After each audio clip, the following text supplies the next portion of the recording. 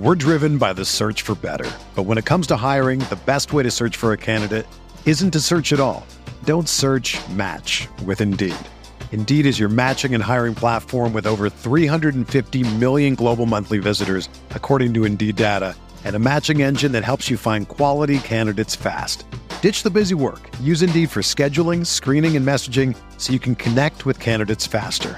Leveraging over 140 million qualifications and preferences every day, Indeed's matching engine is constantly learning from your preferences, so the more you use Indeed, the better it gets. Join more than 3.5 million businesses worldwide that use Indeed to hire great talent fast. And listeners of this show will get a $75 sponsored job credit to get your jobs more visibility at Indeed.com/Blue Wire. Just go to Indeed.com/Blue Wire right now and support our show by saying that you heard about Indeed on this podcast. That's Indeed.com/Blue Wire. Terms and conditions apply. Need to hire? You need Indeed.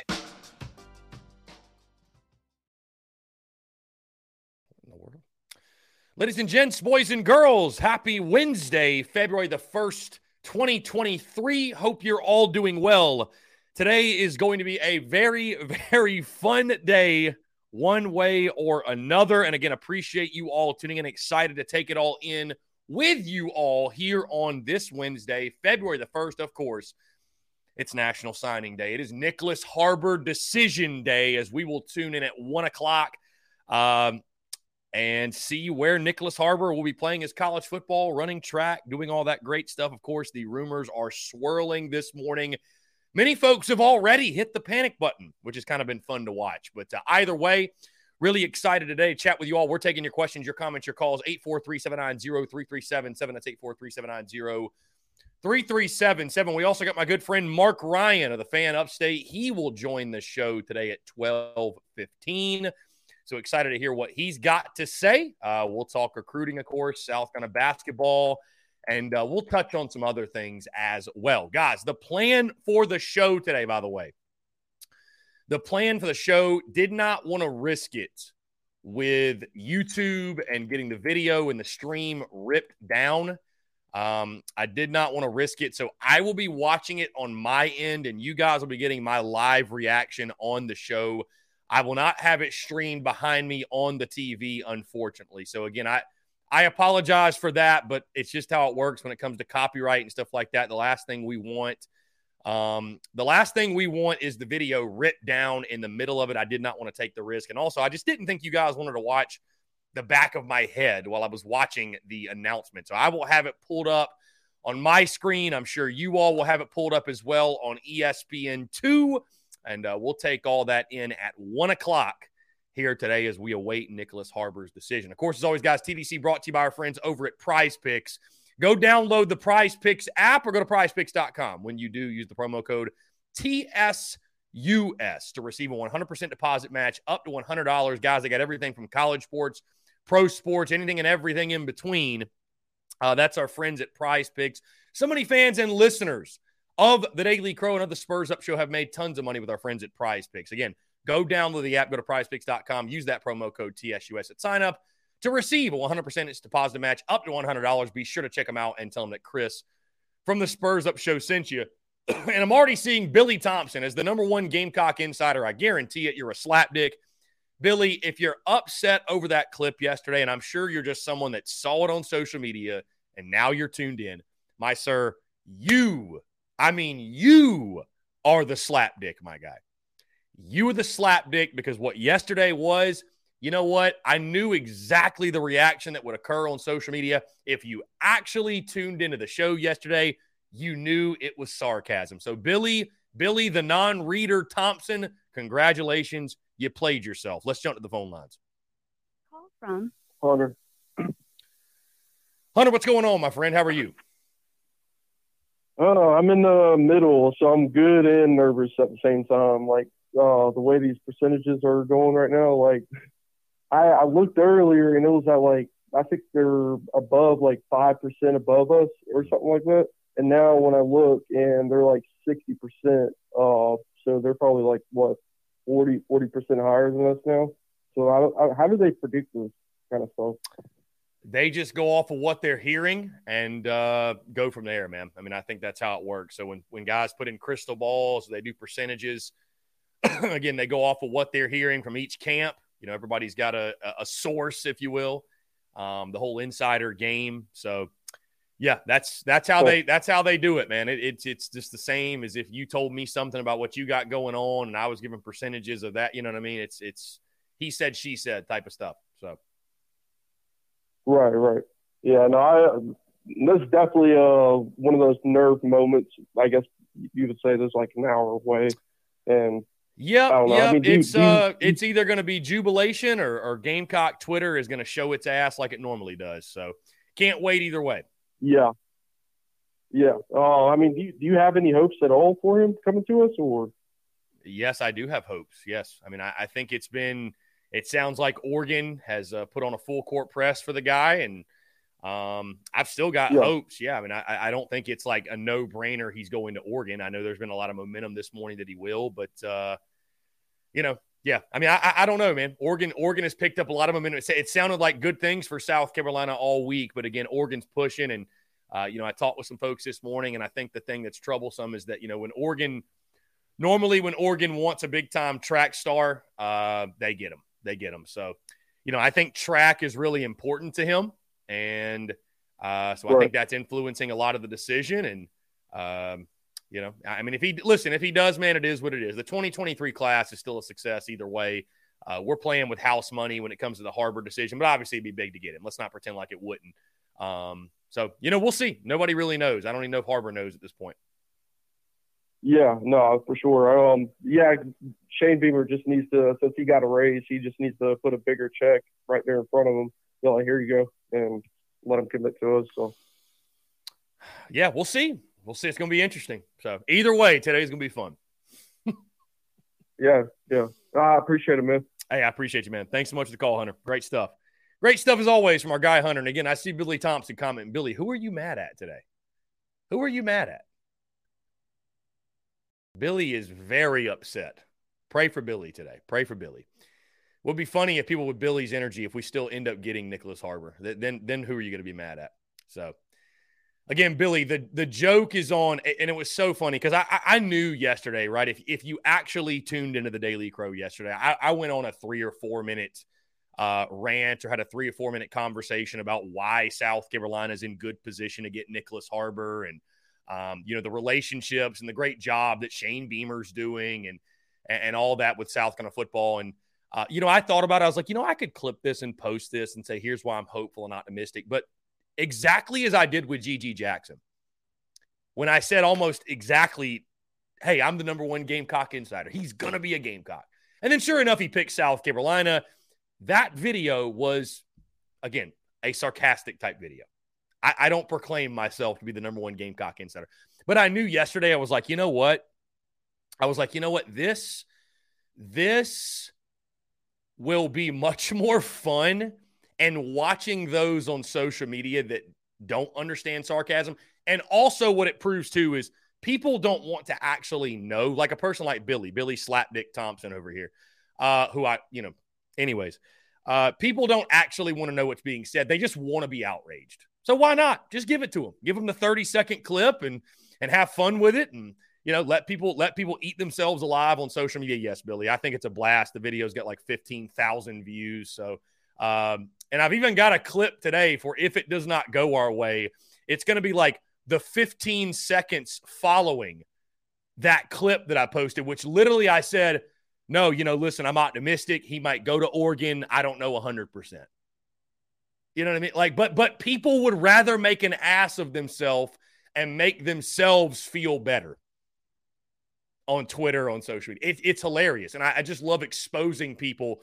Social media doesn't change people. It just makes people more of who they actually are. So, Billy, congratulations, my friend. There's nobody who has more egg on their face today than you do. I mean, truly, my guy, truly. So, anyways, 843-790-3377. Again, we've got Mark Ryan upcoming.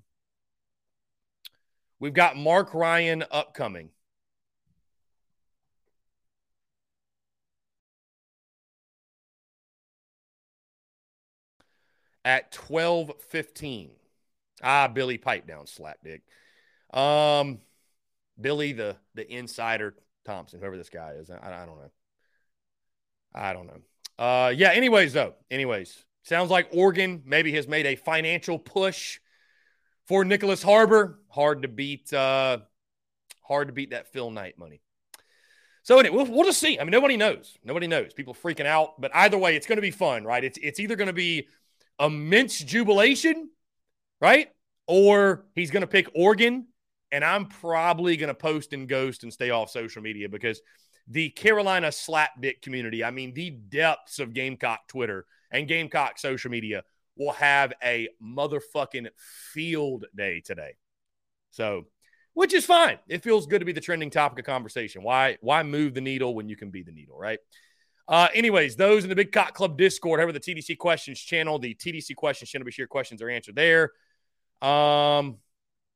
Let's see.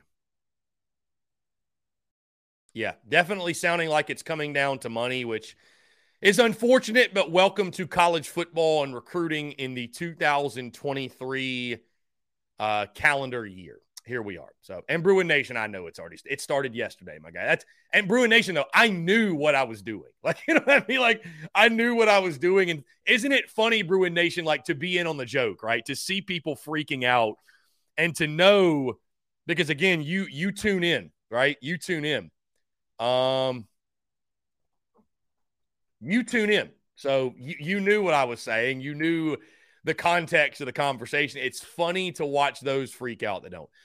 Guys, we're sliding Mark Ryan back to 12:25. So would love to hear from you. The phone lines are wide open. Your overall thoughts. Do you have a prediction? How you feeling? And your overall thoughts on just the impact it will have on the 2023 class if Harbor does not commit. Obviously, that's the topic of conversation today. We had a voicemail here. Somebody called in. Somebody said, even if we don't get Nick Harbor, it's still Beamer ball to the moon. We got new weapons coming in. We're going to be straight.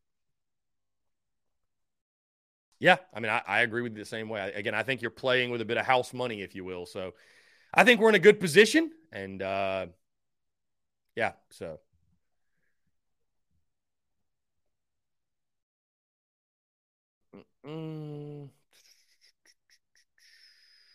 Family prefers he stays on the East Coast. Justin says if Harbor commits to USC on ESPN, our 2024 class is going to be a lot better. I think the 24 class is going to be good either way. I really do. Lynn Turner says, as you predicted live, you stirred the pot on Gamecock Twitter. Lynn, I am a professional pot stirrer. Indeed. Again, though, what that clip was, Lynn, is it's just, you know, it's fun to almost expose people. It is. It's like on Twitter specifically, too, which is such a joke of an app anyways. I mean, I love it, but a lot of what happens is just complete shenanigans, slapdickery, if you will. It's just fun to watch people, again, eat themselves. So anyways, let's jump to the phone lines. Call from Lewis. Lewis, what's up, man? Fire away. How are you? I'm doing good, man. It's a big day here. I'm looking forward to this 1 p.m. announcement here from Nick Harbor. You know, I'm gonna throw this perspective out there. Let's just think about it from a business negotiation standpoint. Man, it makes sense for the Nick Harbor team to keep this tight to the vest and play it down to the final minute for multiple reasons. For one, you know, the leading school may be outbidding themselves, right? He may have already made a decision, but at the end of the day, you can't blame the guy for trying to pick up some additional coin here at the last minute. I'm optimistic. I think he goes Gamecock. Somebody said that his girlfriend's already on the track team. I think that's some additional motivation if that is true. But that's my prediction. He comes home. I love it. I love that, man. We need some optimistic voices here today. So good deal, man. Thanks for taking my call. Yeah, Lewis, appreciate it, man. Always a pleasure. Great stuff from Lewis. And yeah, we need more of that today. We need more of that today. We do. We need more of that today. You know, I guess his girlfriend's on the track team at USC. How much does he like his girlfriend? Heck, I don't know. Does that factor in? Heck, I don't know. Yeah. So I mean, listen, and I'll say this back to what I was saying, man. Like you guys know, I'm not a shock jock. I don't make content to just solely stir the pot and to have crazy, outlandish takes to where, what's going to get the most views, what's going to get the most clicks. I really just try to stay true to myself. But, I see a lot of people on social media that complain about the way media is today. And, oh, my God, these Skip Baylesses and these Shannon Sharps of the world and this and that. I got to be honest with you guys. The end consumer needs to shoulder a lot of the blame for the way that media is now. Because if that type of media, if that didn't play, right? If the end consumer wasn't so enthralled with that type of media wouldn't exist. But the bottom line is it does. It does.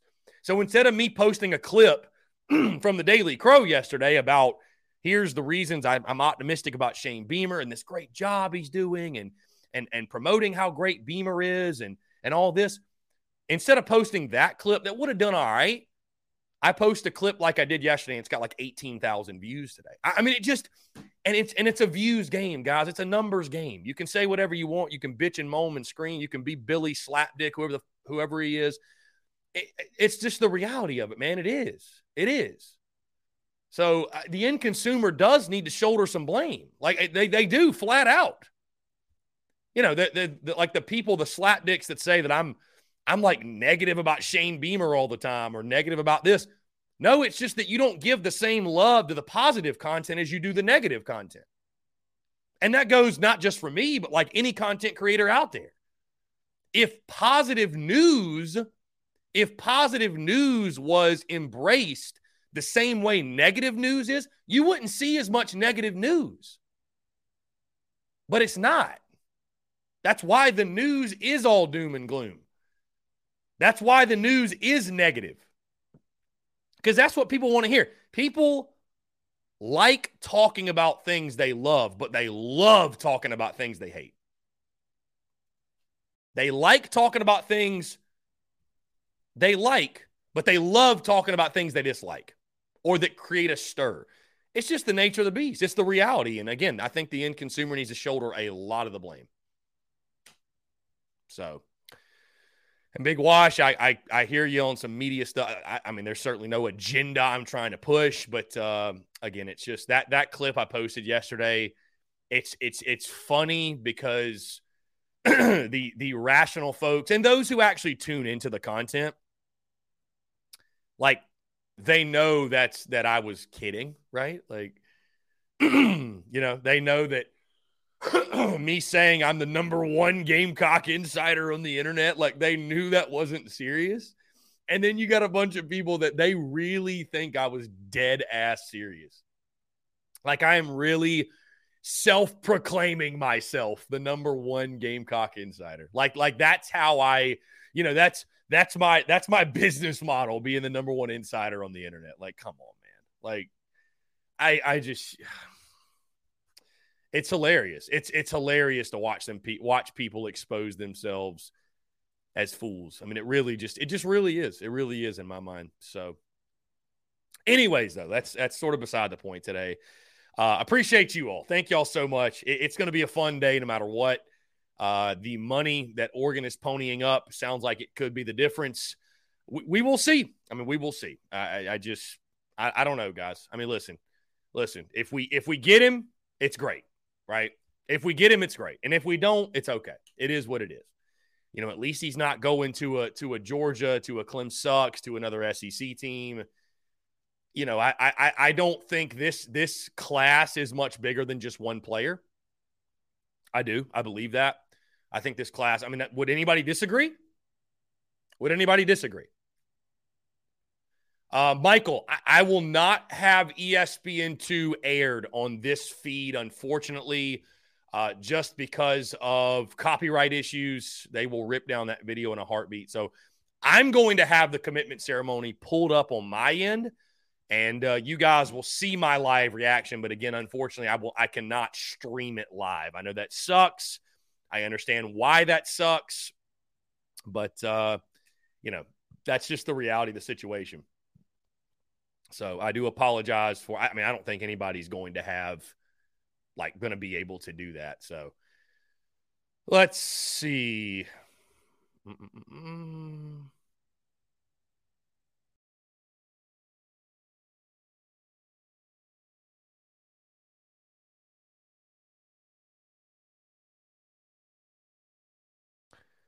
Frank says, FYI, our basketball team is horrible. Yeah, last night.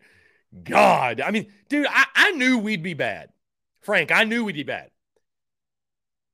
I think this is even a little worse than I thought, though. I do. Like, I don't know. I thought that maybe G.G. Jackson could just carry us. I don't know. I guess I was wrong. Craig says, come on, Chris, you know we're all here to talk men's basketball. Yeah, I'm sure. Yeah, today, Brack, you know what's funny? Either way, it's all we got is all we need. But certainly if we don't get him, it'll be all we got is all we need. It's going to be one of two posts coming from yours truly. Either breaking news, we got Nick Harbor, or all we got is all we need. That's a given. That's just a given. Oh, my God. It's a given. Brack says, I'm really surprised we've won what we had, to be honest. I am too. How did we beat Kentucky? How did we beat Clem Sucks as good as they are this season? How did we beat them? Like, genuinely, I don't understand how we beat them. It's crazy, man. It's absolutely crazy. Anyways, guys, definitely be sure you tune into ESPN2 at 1 o'clock. Keep us up, though. Keep us up here. I'm going to be watching along with you. You'll get my live reaction to what is going on, what Nicholas Harbor decides. D1 Baseball, by the way, yesterday dropped South Carolina breakout players to watch. They've got Gavin Cassis, Caleb Denny, Jack Mahoney, Eli Jerzenbeck, and Jacob Compton. All guys that I think for sure are going to be big-time impact guys for us. Definitely. Trey McLam, what are the expectations of the baseball team? Well, Trey, the expectation every year in Columbia is to go to Omaha. But realistic expectations. I think it's super regionals or bust for Mark Kingston this year. And I'll talk a lot more about that as we get closer to opening day. But I do think it's super regionals or bust for Kingston. Let's jump to the phone lines here. Call from John Edward. John Edward, what's up, man? How are you? No, I just had a quick follow on something you just said, Chris. It's like you said, how did we beat Kentucky and Clemson in basketball this year? This may sound wrong to say, but maybe we beat Kentucky Clemson because maybe it was more of Kentucky and Clemson playing bad. Is that wrong to say, or maybe that's part of it? I mean, I think that definitely would be part of it. I think that's definitely part of it because had those two teams played their best, I don't see any way we would have won. So, yeah, I think they had to give us some help for sure. Yeah. We had to play our A game, and those guys had to play their C or D game for us to do that. So, yeah. I was thinking about maybe we did play good in those games, but let me say this about there's two sequences, one in each game that makes you're a play away from losing each game. Against Clemson, if Chico Carter doesn't make that, essentially, but it was supposed to be, but it was like a tenth or whatever it was left in the game. So essentially, it was supposed to be there. If he doesn't make that, you might not beat Clemson. And then if Kentucky makes that three, which I think would have tied the game, I'm not 100% remembering, but if Kentucky makes the three, they tie the game in regulation, overtime, who knows what happens. But you'll probably shoot plays one play away each of those teams for not beating either Kentucky or Clemson. Yeah. No, for sure. No, yeah. No, it's just like I think got Mark coming on here in a minute, but every time I was actually at a high school basketball game last night, I was not really keeping up with the game, and glad I didn't. But every time I checked the game when I was able to, the game against Mississippi State last night, and I saw we lost by 15. Yes, we lost by 15. Night. Yes, I'm 15, 66, 51. Yeah. When I saw that, I'm like, it was two-way. It was like two things. The thing is like, you gotta be kidding me, but then at the same time, I'm like, I am not shocked at all. It's like you hate you lost, but it's like, why is this shocking? Indeed. Yeah, no, you're right. And like, in basketball season, you're like, I'm only keeping up with it because I write down the scores every game just because it's something I do. And honestly, because at this point, I know you got Mark, like I said, coming on, but it's like with the baseball season, and I'm like 2 weeks, he was just freaking wait. Yeah, I thought we could. I thought we could at least cover last night, and yeah. No. So who's next? Who's Saturday? Arkansas. Arkansas, yes, Arkansas. So that will be Yeah, probably another L. Probably another L, if I had to guess. Yeah, even though they're injured, at home though, even injured, they're still better. Yeah, at home. Yeah, well, I get it to Columbia, and I get all that, but it's like the home. It's not really a home court advantage, but it's Arkansas. I know they're injured, but it's like an injured Arkansas team is still better. Mm-hmm. For sure. Anyway, I'm gonna. Yeah, like I don't know if you saw my comment, but I'm gonna tune in to his announcement at 1 o'clock because recently our family got YouTube TV, so I'm gonna flip over to that and watch his announcement. Then I'll be back. Mm-hmm. Sounds good, John Edward. Look forward to chatting with you later today, man. I appreciate you. Yeah, same dude. Yeah, man. Always a pleasure. Yeah, always a pleasure. We'll talk soon. John Edward, always great to hear from John Edward up in Rock Hill, by the way. Shout out to the fine folks up there. All right, we're going to go ahead and close at the phone lines, guys. We've got a lot to get into, a lot to discuss. Every single Wednesday joins us. Very excited to chat. Once again, Mark Ryan of the Fan Upstate. Mark, what's going on, my friend? Great to see you today. Happy National Gamecock Day. That's what I hear it is today. It is National Gamecock Day. Is the next Kyle Pitts coming to Columbia? That's what we're hoping, man. It's this morning has been very interesting, obviously, with the purse sources, the insiders, the crystal balls, the percentages, what have you. And it sounds like Oregon. I'm not sure what you've seen this morning, Mark, but it does sound like Oregon is making a late financial push for the services of Nicholas Harbor, which if you look at the percentages over at On3, it's now swayed to, I think, like 45 to 35%. In favor of Oregon. So it's going to be very interesting at 1 o'clock for sure. And, I know that you're someone that we've talked about NIL and the role that money plays in college football and recruiting. But unfortunately, it definitely sounds like this is going to be a decision that could very well be impacted by the almighty dollar. So, and you know what, Chris? If the Gamecocks lose him to Phil Knight and his money, don't beat yourself up. Don't kick your own ass. We all have a price.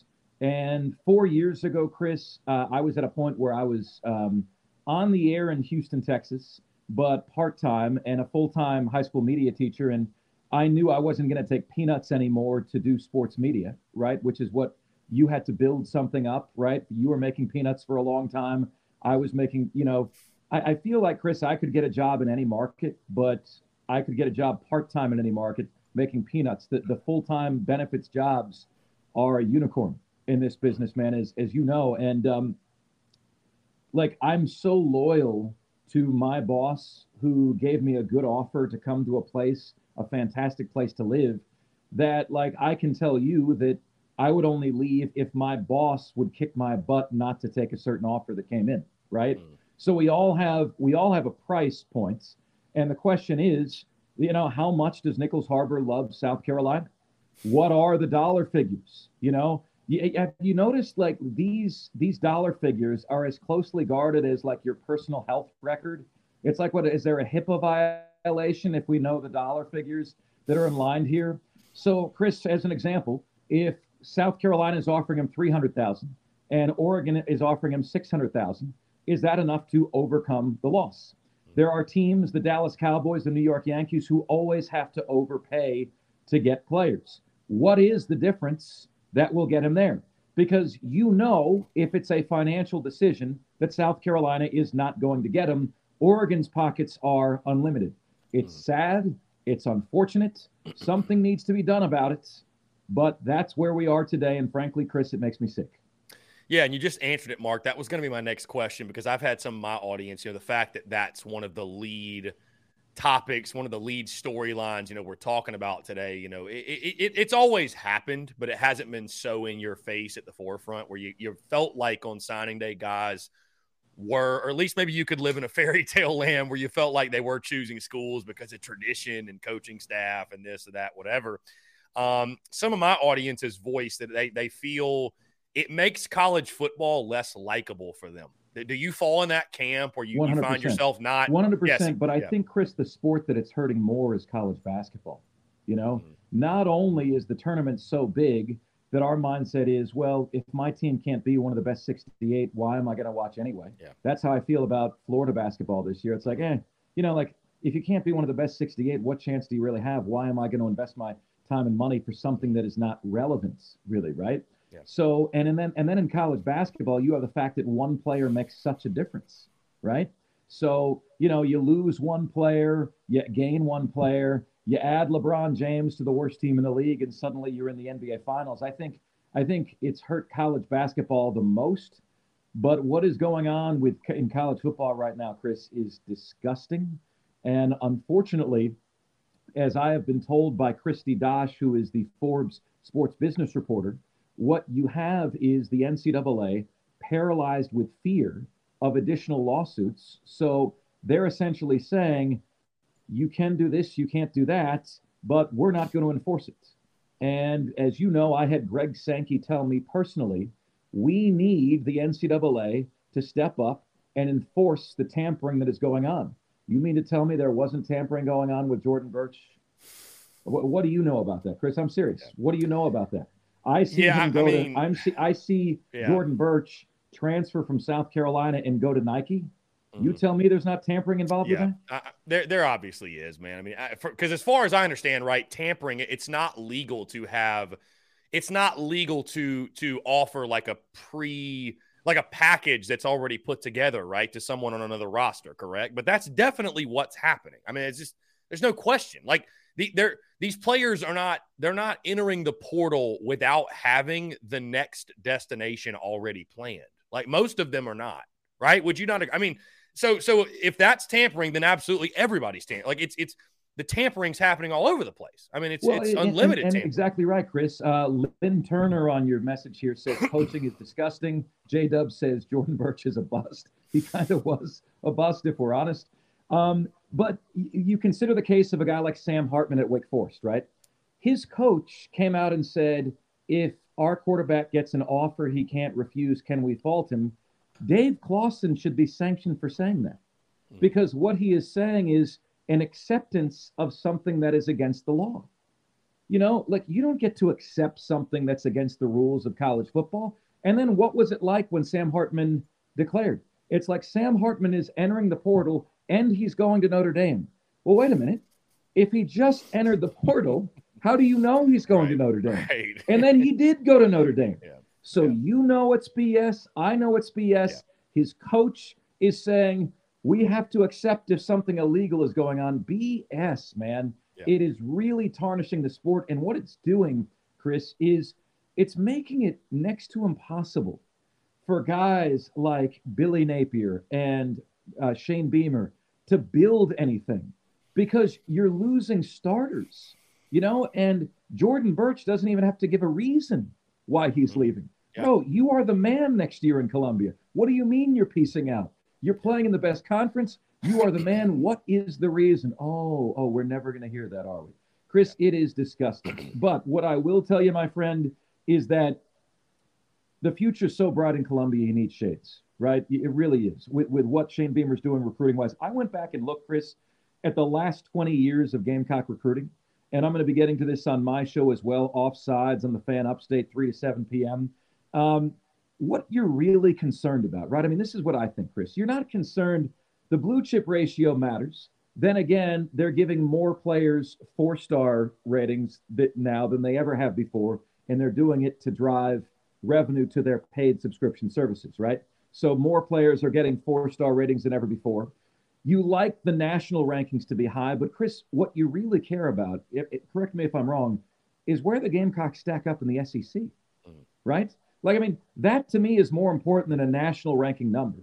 That to me is more important than a blue chip ratio with an inflated number of 4-stars out there. Chris, would you believe that only once in the last 20 years have the Gamecocks finished top 5 in the SEC? Only once in the last 20 years.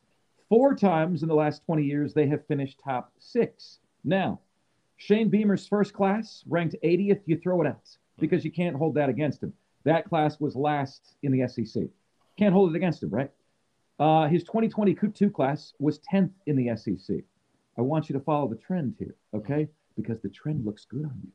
All right, 14th, 10th in 2022. 2023 class, before Nichols Harbor's announcement, 7th in the SEC. How about 2024, early on, 5th in the SEC? Brother, that's where you need to be. You need to be top 5 in the SEC. Then you need to be top 5 in the SEC consistently. And then you want to see if you can move up to top 3 in the SEC.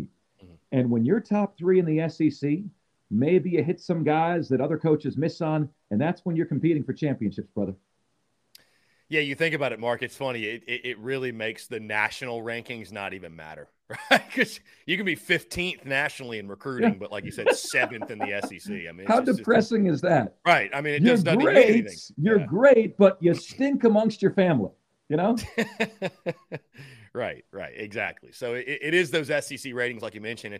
And again, Mark, I really do value your insight and feedback and analysis for many reasons, but also one of the reasons I do is because, you don't have the Garnet glasses on, you don't have the Garnet shades on, you're able to see things for kind of just what they are from that national perspective. And so, I just tweeted sort of jokingly, but actually dead serious, and in about 30, 40 minutes or so, it's either going to be pure jubilation or we're going to see just pure madness on social media from Gamecock fans. Sky is falling. Woe is me.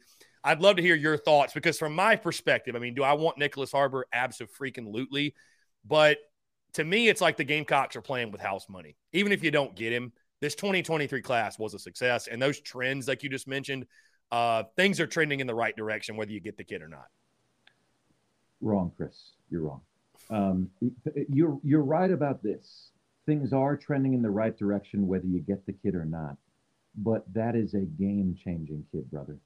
That is Usain Bolt at the tight end position, and nobody has that kid. So whereas Shane Beamer can continue to trend in the right direction with 4 stars, if you show, and this is something we've learned politically, Chris, what is the biggest factor in somebody who wasn't a candidate for president becoming candidate for president? And the key factor is convincing people that he can actually win, right? Hey, if you vote for me, it's not a wasted vote. I can get 50% of the vote in America to win. That means you're electable. And if Shane Beamer gets this kid that he's been recruiting since his days at Oklahoma, right? Building that relationship since his days at Oklahoma, if he gets this kid, it shows that the Gamecocks are a viable and an electable program for the rest of college football. And that's not to say you can't get other 5 stars, Chris, but that hastens the process immediately. Now, maybe in the 2024 class, maybe you're getting 3 or 4 5-star kids to commit. And it just hastens the process. I go back to Billy Donovan, the basketball coach at Florida, and he said, when people say who to thank and who deserves credit for our success, I go to Mike Miller. Remember Mike Miller, the basketball player at Florida? He said, first 5-star to commit to us. If he doesn't commit to us, maybe none of this happens, right? But he showed that Florida was a viable place for 5 stars to come to. And then you're getting Teddy Dupay, and then you're getting Donnell Harvey, and then you're getting everyone else. And South Carolina, this is not meant as a knock. Florida's the same right now too, Chris. Is not really seen as a place where a lot of 5 stars go, right? Yeah. So that's 6 why 5 stars DJ all Lagway, the time. quarterback, what's that? Yeah, South Carolina's reeled in 6 5 stars all time. So, right. Yeah, to your point, you don't get a lot of them. I mean, look, it shows that you're electable if you get this kid, because this is a kid that everybody wants. And let there be some dignity left in the world, for crying out loud. Let him choose South Carolina. Chris, I'm rooting for him to choose South Carolina, Nichols Harbor, because I want to see that there's some dignity and that there's some morals and values and ethics left in college football. Can I get an amen, Spurs Up audience? Amen.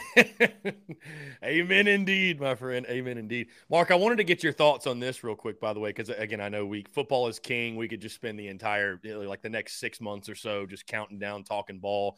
And I had JD Pikel of On 3 Sports on my show that'll drop on the podcast tomorrow, and really respect his opinion, his work. But he phrased the 2023 season. And again, I know this is going to kind of echo and repeat what we've talked about a couple of weeks ago, but he phrased it beautifully, I thought, in what year 3 of the Shane Beamer era is. And the way he put it was year 3 is all about stability and showing that 8 wins is the new floor in Columbia. Do you agree, disagree? I thought I hadn't really thought of it that way before for whatever reason, but I think that is a great goal to, if you can all of a sudden make 8-4 the floor versus it's kind of felt like 6-6 has been that mark. Like you are, like you mentioned, you're elevating the program in a positive direction. Your thoughts overall? I'm loving all these comments. Preach, Pastor Mark. Preach, Pastor Mark. Amen, amen. Can I get an amen, Gamecock fans? Chris, it's the very reason why we said on your show that 8-4 is still a success next year. Because 8-4 has only been a blip for the Gamecocks, right? Steve Spurrier had the 3 years that were above that. Fantastic. Will Muschamp had the blip in year 2 and wasn't able to sustain it, right? So if Shane Beamer can hit 2 years in a row of 8-4, and the Spencer Rattler commitment goes a long way in assisting that, right? Then that is absolutely a success. It is okay to have a goal that is above your success mark. You and I agree. I think the goal for the Gamecocks should be 9-3 this year. But I do think it would be successful to finish 8-4.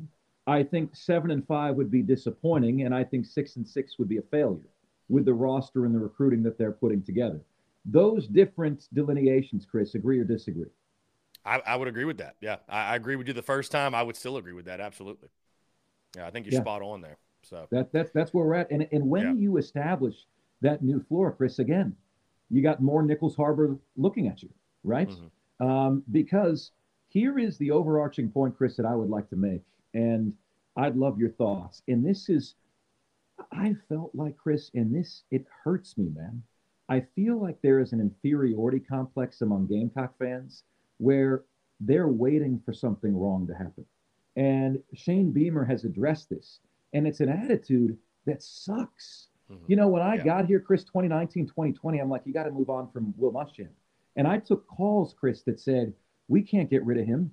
He has the best 3-year mark in South Carolina history. How many wins does he have? 23.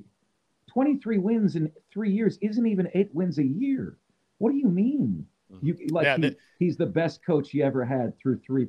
That is such a loser mentality, man. Ultimately, you will be a reflection of what you accept, okay? And when you guys will just start believing in your damn selves, okay? The future is so bright for you guys, man. There is no ceiling. I want you to repeat this with me, Gamecock fans. There is no ceiling for Gamecock football. Yeah. There is no artificial ceiling. There is no glass ceiling that either Hillary Clinton or you guys have to break through. Clemson has proven it is possible. And Clemson plays in the All Cupcakes Conference. But at least one of those years, Clemson would have won the national championship playing in the SEC. So if Clemson can do it, doggone it, you can do it. You've got the fan base. You've got the facilities. You've got the boosters. You've got the finances. You've got the best conference in the land. The only thing limiting your potential are the limitations that you yourself are putting on your program in your head. Stop expecting the worst. Stop accepting mediocrity. Yeah. Well, I think when you don't, I feel like I'm giving a lecture to my son right now, Chris. When you stop accepting mediocrity, man, the future is so bright you need the best pair of Ray-Bans you can find. Yeah, I mean, listen, I think you're seeing it, Mark, with the Nicholas Harbor announcement upcoming. You know, I think a lot of the reasons people are pessimistic he's not going to pick the Gamecocks is because, like you mentioned, it's almost like that old adage of keep your expectations super low. That way you can't be disappointed. But it's such a mediocre way to operate, right? And I think to credit Shane Beamer, that is, again, and I've said it many times, but that's one of his greatest attributes is that he doesn't fall victim to that. I really believe that, you know, and certainly, it makes sense that he would do so. But I think he really does believe in what South Carolina can be versus what it's always been. But there's a lot of beaten, battered, and bruised Gamecock fans that, to your point, Mark, that do operate and there's a lot of pessimistic people in the world. Just call it for what it is. So, unfortunately, that's kind of how they operate, and that spreads into their football team and their athletics as well. So, I don't think Thompson, it's. By the way, wants to know if I'm a psychiatrist. Aaron, no, I'm not, but I did stay at a Holiday Inn Express last night. Okay. I love it. I mean, I would say this, Mark, because I think it is important. I feel like I have a bit of a responsibility to go into a season and set realistic expectations. Like if you're predicting 12-0 every year, well, you might go 8-4 or 9-3, and it's a massive disappointment because you picked 12-0, right? So, I mean, but to your point, yes, I agree with you. Like the whole Will, I remember when the Muschamp era was going down, and there were literally people saying, we can't fire him because who would want to come here? And it's like, do you really think that? And we're talking about people that were alums or that are alums of the school. It's like, do you think that lowly of your university that nobody wants to come to old lowly South Carolina? Chris, do you have any migraine medication, man? Right. Do you have any migraine medication? I can't.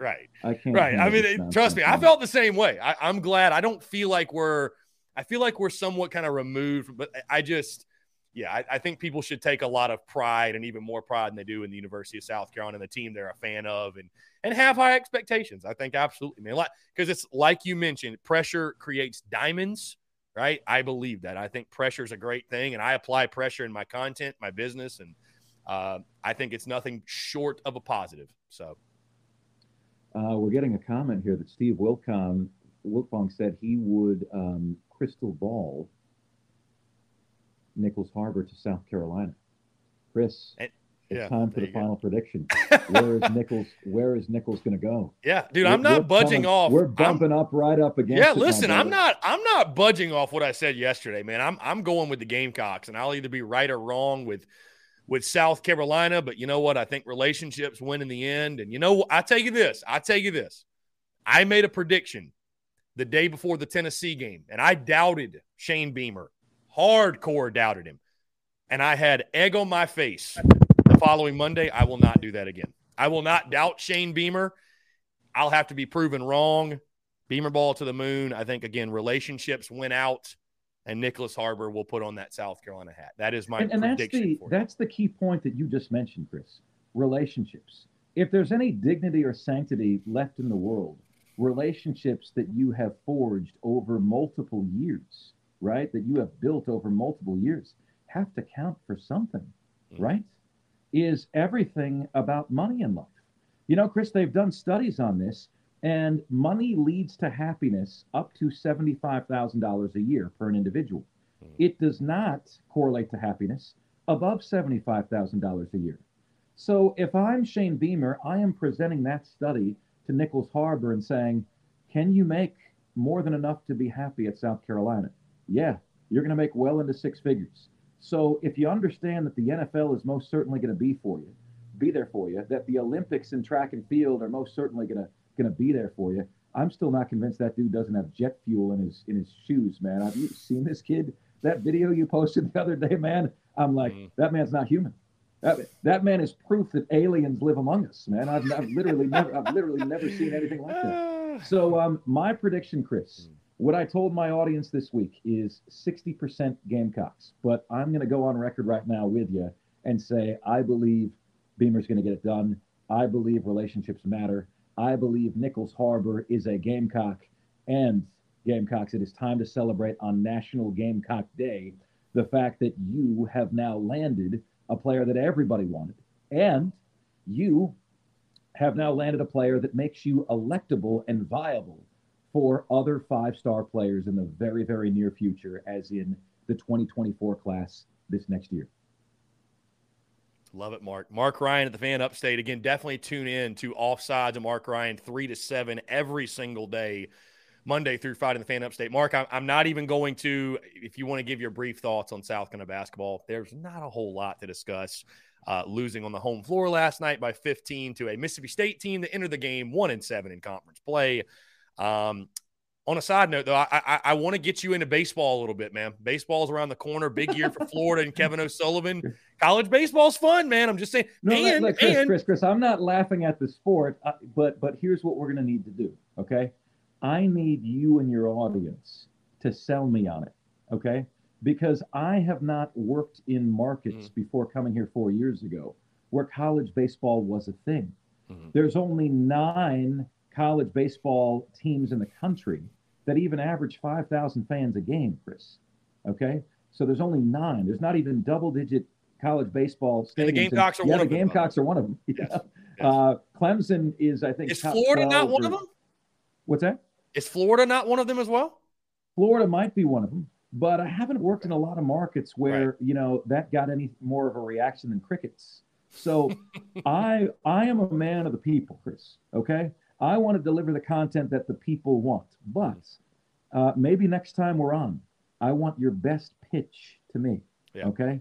I am the buyer, you are the seller, and I want your best pitch to me as to why I should get into college baseball. Well, we'll definitely do that, and I'll put this in your ear as well, Mark. We do have the Carolina-Clemson series. The neutral site game is at Fluor Field this year. That doesn't happen till the first weekend in March, but that could be something fun as well. Yeah, I'll definitely give you my best sales pitch, and we'll go from there. But, Mark, I think you and I met the first year I was here. We did. Yeah, we didn't know at that point. Yeah, we didn't know, but we did. At Fluor Field. I didn't know I was sitting next to the most successful sports media entrepreneur that ever existed. And you didn't know that you were sitting next to the most combustible human being that has ever lived. So we didn't know. But here we are. But Chris, let me tell you this. The single best, I was at the Palmetto Rivalry this last year. The single best sporting event that I have been to since I was here was that Clemson, South Carolina baseball game at Fluor Field, including Clemson, South Carolina in football. The environment at Fluor Field, it was like you were transported back into the 1960s and nothing else mattered except the game on the field. What a scene, the rivalry element. That was the greatest scene. It was just like certain scenes, man, are so picturesque and so perfect, it gives you goosebumps. Yeah. And that's what that scene did to me, man. I can't wait to experience again. Maybe I'll see you out there again this year. Yeah, we'll have to do something, man. The best rivalry in all of college baseball. Really looking forward to it. Mark Ryan of the Fan Upstate. Again, Mark, we're gonna get you out of here. We're gonna cut on the ESPN2, and I'm sure like you're gonna do, we're all gonna tune in and just see what Nicholas Harbor has in store in regards to his announcement. So very excited. Hey, good luck, Gamecocks. Yeah. My vote is you guys. I think he picks the Gamecocks, and man, away you go with Shane Beamer after this. You guys have earned it. You've been patient. If you're going to take one thing away from this, eliminate the negativity in your life. Eliminate the limitations on expectations. I even saw a comment on this screen, Chris, 8-4 is what we should be year in and year out. That makes me sick because, Chris, 8-4 year in and year out will get you fired at Florida. Okay? So why shouldn't South Carolina have more expectations? You know, the only thing that Florida has, my alma mater, that South Carolina doesn't, is history. And history is all in the past, brother. Okay? Do you live life through the windshield or the rearview mirror? You're making history every single day. So make the history you want. Start dreaming about national championships. And Nichols Harbor is the first step to getting you there. Good luck, Gamecock fans. Love you guys. I love it, Mark. We'll talk next week, man. I appreciate you. Thank you so much for the time. All right. Great stuff. Mark Ryan of the Fan Upstate. That was give Mark a round of applause. That was poetic. Guys, we will jump into a quick break. I'm going to get the stream set up on my end. When we're back, we'll all watch together. You guys will see my reaction. Again, I will have it cut on, and we'll go from there. So you're tuned into the Daily Crow. Let's get after it.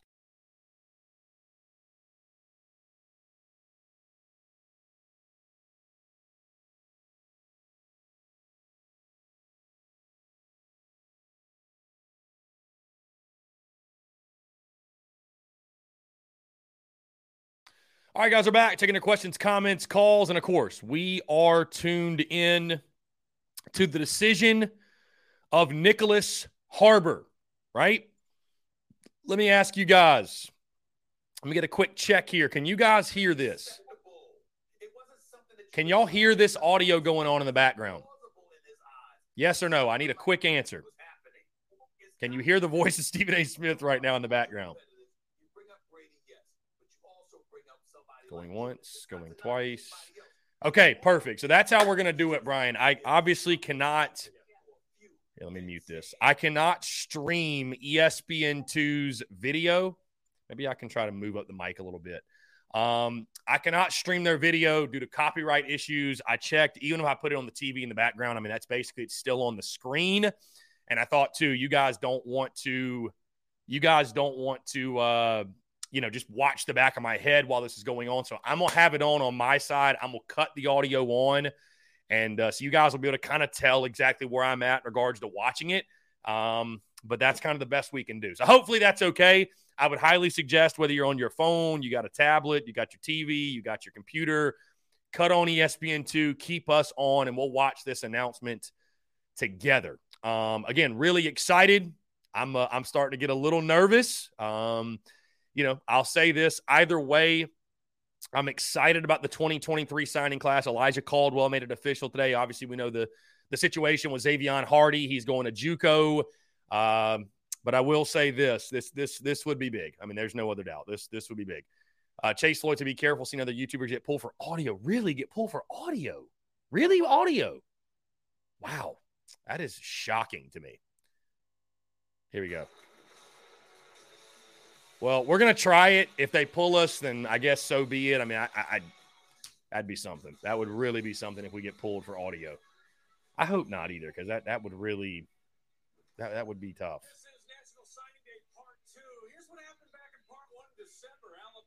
How about this? I'll keep it muted until he makes the announcement, because apparently Gad was telling me copyrighted songs, which does make sense. So once they actually get to his announcement, I will unmute it. Once they get to his announcement, I've got it pulled up though on my end. Yeah, dude, I'm pumped. My blood's pumping right now, dude. I don't know about y'all. Apparently, Steve Wiltfong, though, at 24/7 put in his crystal ball for South Carolina, which apparently that dude, if he puts in a crystal ball, it's significant. It is very significant. So I wonder if this is going to be one of those things where we got to wait until almost 2:00. Is he going to do it right now? When is this happening? So let's see. Okay, we don't give a damn what these guys have to say. We don't really care. Anyways, guys, again, appreciate you. I'm going to get into your questions here. Luke RJ, the channel is ESPN2. Again, I wish that I could stream the video, but for obvious reasons, copyright, stuff like that, they will get it pulled down. Yeah, for sure. Like I said, I'm going to keep it muted to where there's no music or anything. Okay, like they're not even talking about us. So anyways, guys, keep the questions coming. Again, I do want to say appreciate Mark Ryan of the Fan Upstate taking the time. Definitely be sure to check out Offsides with Mark Ryan 3 to 7 Monday through Friday.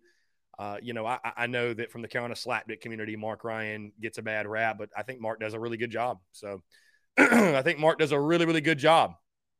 And there's a reason he does it full time and gets paid to do it. So I would just say that. So, anyways, guys, we are awaiting patiently the decision of Nicholas Harbert. Well, Hunter Kelly says, how can a commitment be copyright? Well, because, Hunter, it is ESPN2's video. And so you can't use their video without their permission, right? You have to have their express written consent, right? You ever heard that when you're watching an MLB game or watching something else? That's why they say that, right? You can't use their video for benefit. You can't use their video without their, express written consent, if you will. So anyways, guys, we are getting after it here. Really, I feel like I just can't even think about anything else until this Nick Harbor thing comes down. I feel like I'm like I need to know. We need to know. Tell me. Yeah. So anyways, let's see. Should we open the phone lines back up? I guess we could. I mean, God, if we don't get an announcement for 30 minutes. Matt Sellers says Gamecock Central's live from there if they don't mind. I haven't seen Matt. I haven't had that conversation with them, so I don't just want to make the assumption. Yeah. So. Okay, looks like Nick Harbor just got to – when was this tweeted? This was 12. Okay, actually, this was 12 minutes ago. So Nick Harbor at his – he's wearing an Under Armour backpack. He's wearing an Under Armour backpack, whatever that means. He was wearing a – you look for like those little things, right? Like those subtle those subtle giveaways, if you will. So Jalen Rashada committed to Arizona State, or Jaden Rashada, excuse me. How about that?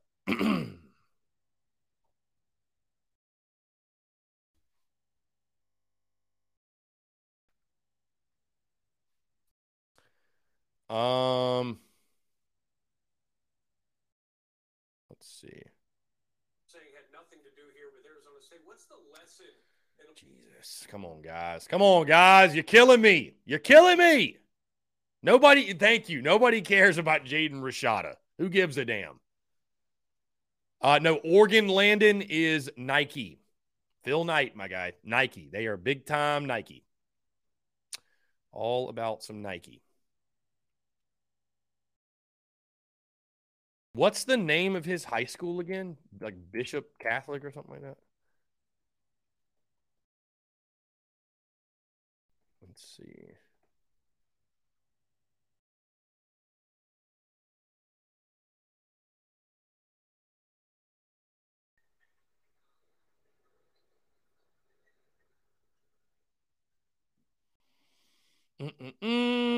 Anyways, guys.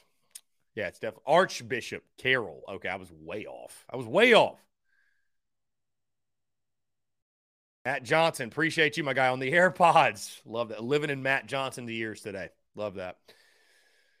Archbishop Carroll, you said. Okay. Next. So, announcements today. Next. Nicholas Harbor. They got 1:30, Roderick Pleasant. Next, they say, is Nicholas Harbor. So, next. So, that means before 1:30, I would assume. Before 1:30. Yeah, so here we go. Coming up. Not right now, but soon. Did somebody say his high school is? Yeah, here we go. Now, you think we could get away with streaming this, right? Don't you think we could get away with streaming this? I think we could get away with streaming this. I might try it, actually. This is Archbishop Carroll's video. I don't think they would care, right? I hate to, lose the feed, but I don't see why this would be an issue. I don't think this would be much of an issue.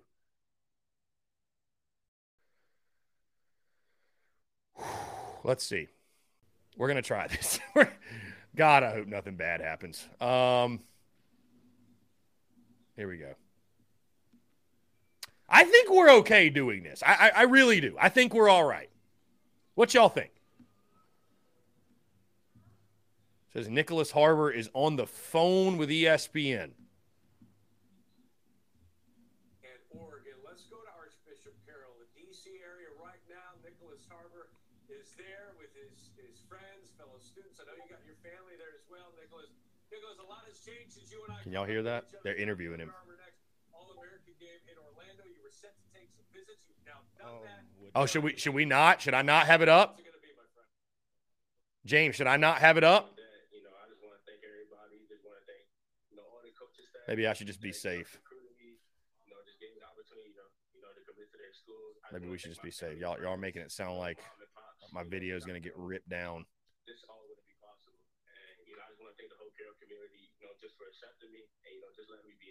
We'll just go audio here. For the next 3 to 4 years, I'll be committed to the University of. Come on. Let's go! Let's go! Let's go!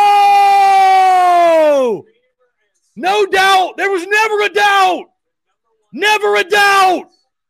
Beamer strikes again. Let's go. Woo! Woo! Let's go. Let's go.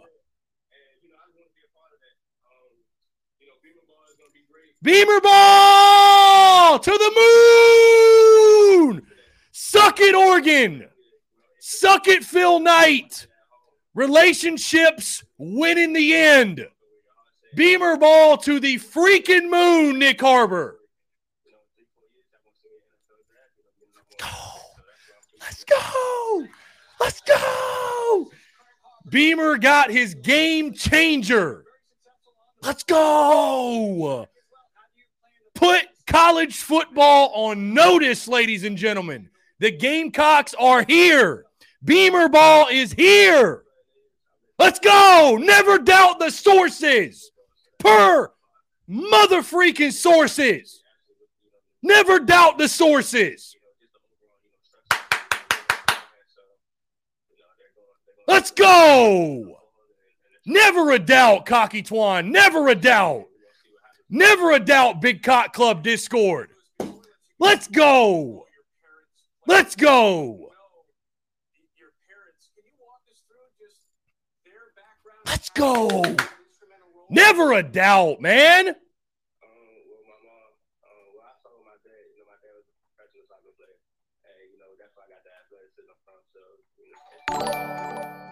Let's go, man. Huge, man. That is huge. Abso-freaking-lutely huge, dog. Whew. Wow. Wow.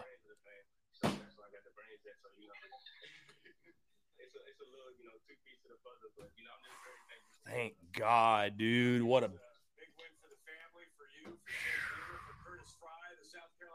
Curtis Fry. Shout out to the track squad.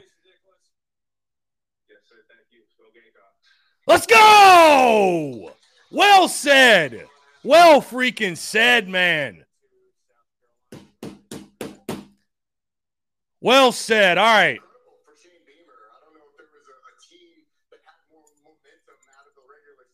All right. We've heard enough from those folks. Appreciate them. Wow. Great stuff. Phone lines are open. Let's hear from you. Huge, man. Huge. Huge. Never doubt the sources. Come on. Come on. Come on.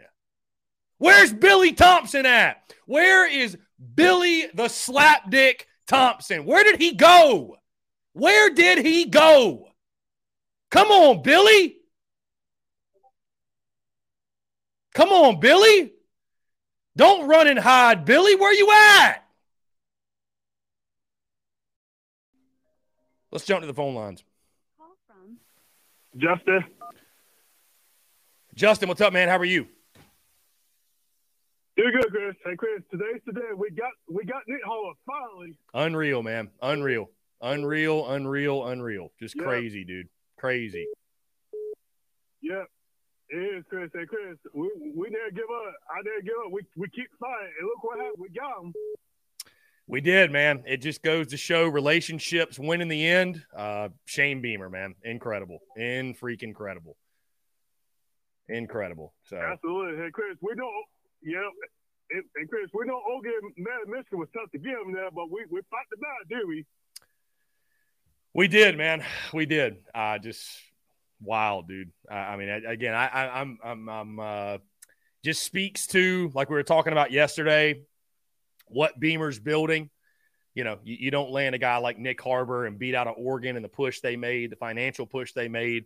You know, relationships don't win unless you've got someone like Shane Beamer who's real, who's genuine, who's authentic, who can build a relationship like you need to secure a guy like a Nicholas Harbor. So all the credit in the world goes to Shane Beamer, his coaching staff. Curtis Fry, by the way, let's not forget the track coach at South Carolina, the role that he obviously played. Just a huge victory for the University of South Carolina. And I tell you, man, I think one of the biggest recruiting wins Carolina's ever had. Certainly Shane Beamer's biggest at this point in his early coaching career in Columbia, and all Gamecocks should be celebrating, should be jubilant. And, this is a big one. He's just one player for sure, but he's a damn big one, a very, very big deal to land him. And, just huge. Kind of goes back to what Mark Ryan was saying earlier, man, about what it means for the future. Getting more Nicholas Harbors out there and getting more 5 stars and building the program. So just a huge landing, man. Absolutely massive. Oh, yeah, I agree, Chris. And Chris, and the thing about this is we can get some more 5 stars, like other states, Yeah, that's what I'm saying, man. You can parlay this into more success. Beamer ball to the freaking moon, man. Yeah, Beamer ball to the freaking moon.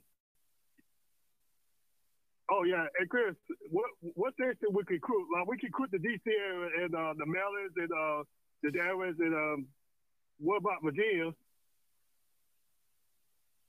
What about Virginia, you said? Yeah, because Shelby got some Cruitons down there, too. Oh, yeah. No, we're recruiting all over, man. We're recruiting all over. Oh, yeah. So. Oh, yeah, because we recruited Jackson very good, aren't we, Chris? Yeah, no doubt. Justin, I appreciate you, man. We got the phone lines blowing up. We're going to get them on. I appreciate you, dog. All right, take care, my bud. Go Gamecocks. Yes, sir. Go Cox. Appreciate it. Always a pleasure to hear from Justin. Guys, again, phone lines are open. We'd love to hear your thoughts. Hey, let's keep it rolling. Why not? We'll take one break in this hour at like 1:30, but we're going to keep it rolling, guys. 843-790-3377. Please flood the phone lines. Absolutely massive. If you could not tell by my reaction, I am elated, man. Just huge. What a huge win. Let's jump back to it. Chris, what's up, man? How are you?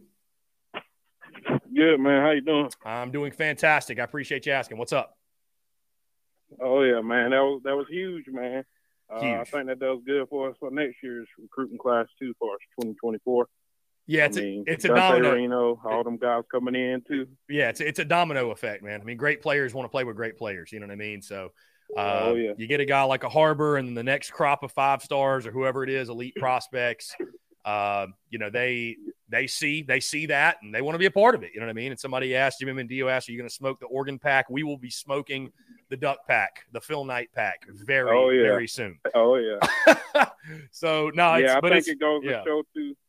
Go ahead. I think it goes to show, too, that NIL isn't all that. Like, good people, like you just said a moment ago, that can have a bigger effect than NIL, which is still a good thing, I guess. Indeed. No, indeed, man. Yeah, it's nice to see relationships, again, outweigh money. And not to say, again, we've obviously put together great packages for him, I'm sure. But, I think that's what it really came down to. You know what I mean? I think that's what it came down to, and you just love to see that. Yeah. Did you see? I think he wants to play tight end, correct? He is going to play tight end. Yes. Yeah, that's huge too, right there. Yeah, man. That's huge. Yeah, he's going to play offense. Tight end room has got even bigger. Yeah, and I would say this too. I mean, I think he just wants to be a playmaker offensively. I mean, I think to even like categorize him as just a tight end, I think he's just going to be a weapon on offense. You know what I mean? So, yeah. Yep. Keep the Shane train rolling, man. Yep. Shane train is rolling full steam ahead, my friend. Full steam ahead. All right, man. So, I know you got another callers, man. Hey, Chris, I appreciate it, man. Thank you so much for the call. Oh, yeah, man. Thank you for the show. Yes, sir. Bye. Appreciate it. Great stuff. Guys, 843-790-3377. Gamecock football just tweeted it out as well. Nick Harbor. That man has signed that letter of intent. Huge, man. Huge. I mean, just huge. Just a big-time pickup. That's a big-time pickup. To go up against, to go toe-to-toe with the Oregon Ducks and Phil Knight and Kevin Plank, too, because Maryland was in it. To beat out Michigan, again, it just speaks to Shane Beamer, man. I mean, you just can't say enough good things. You really can't say enough good things, and just massive. So, Beamer ball to the moon, ladies and gents. Let's jump back to the phone lines. Call from Brian Lattimore. Brian, what's up, man? How are you? Feeling pretty great, man. How about you? I am doing fantastic. I appreciate you asking. What's going on? Hey, man, I know you got a lot of callers. I'm going to keep it quick. I'm going to leave you a question. I'm going to drop off. Which 5-star on our offense gets to rock number 7 next year? Catch you next time, man. I appreciate it, my friend. Thank you. So which 5-star on our offense gets to rock number 7 next year?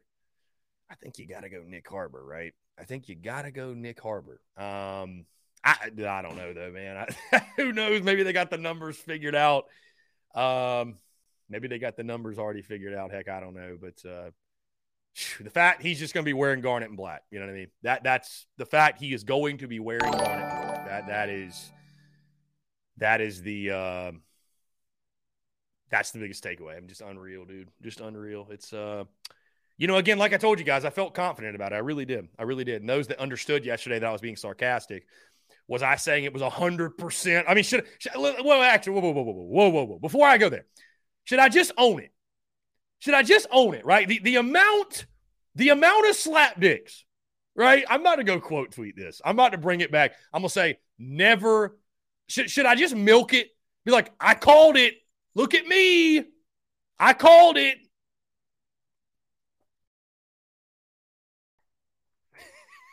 Just stoke the fire, baby. Stoke the fire.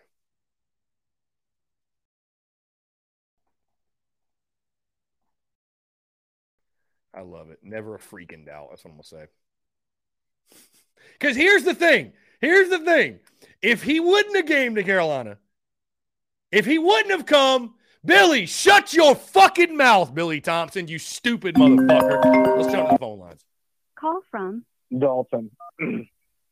Dalton, what's up, man? How are you? How's it going, man? What a way to start the National Signing Day today. I mean, if people didn't know about Shane Beamer on the recruiting trail, then they probably do now, because I mean he's just hot, and I don't think he's gonna stop, to be honest. So, huge pickup to get the number 1 athlete in the country.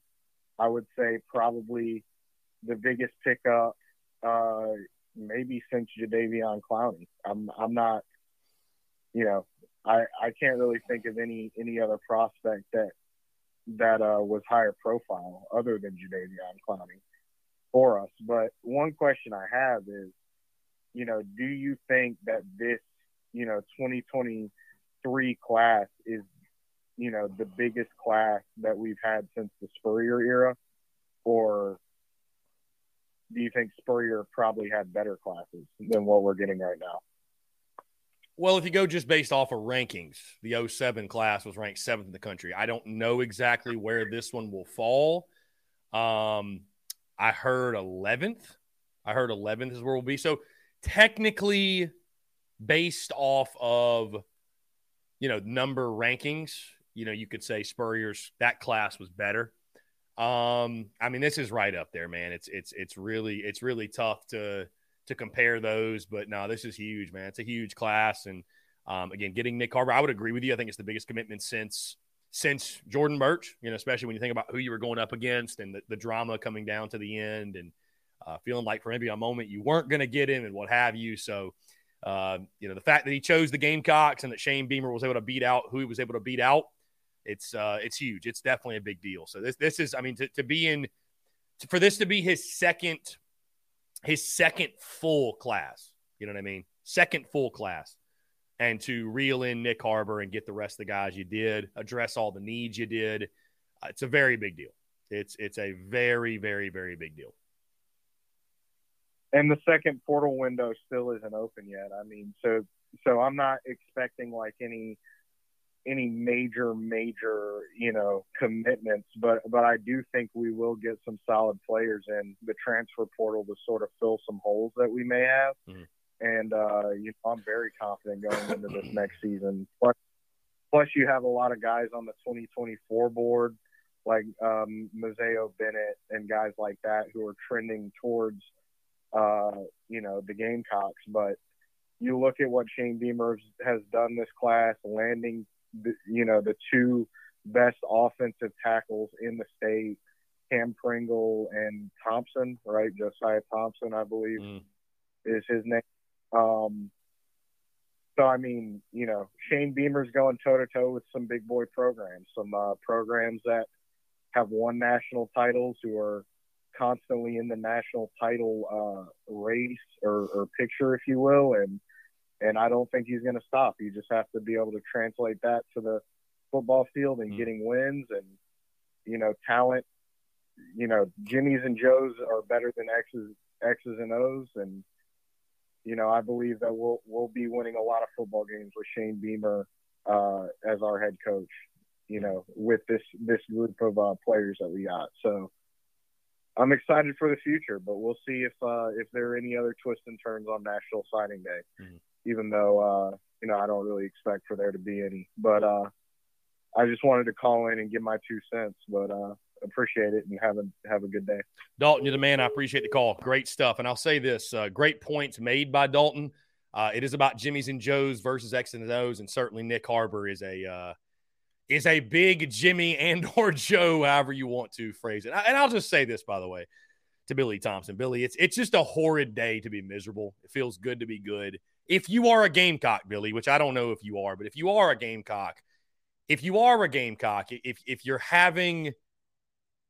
you're leading with the energy it looks like you're leading with, that's a weirdo move. That's a weird move. So I don't know if you're a Maryland fan or if you are a disgruntled Oregon fan, but if you're a Gamecock, you're just a weirdo.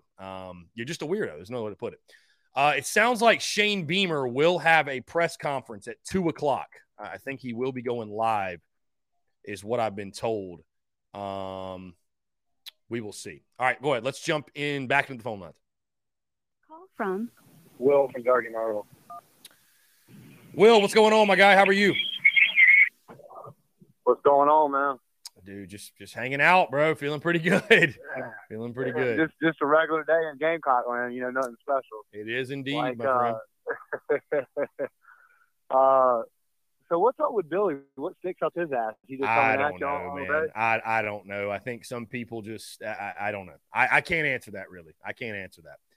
The Carolina slapdick community found the Daily Crow, and maybe Billy's upset because I called Nick Harbor's commitment and was right.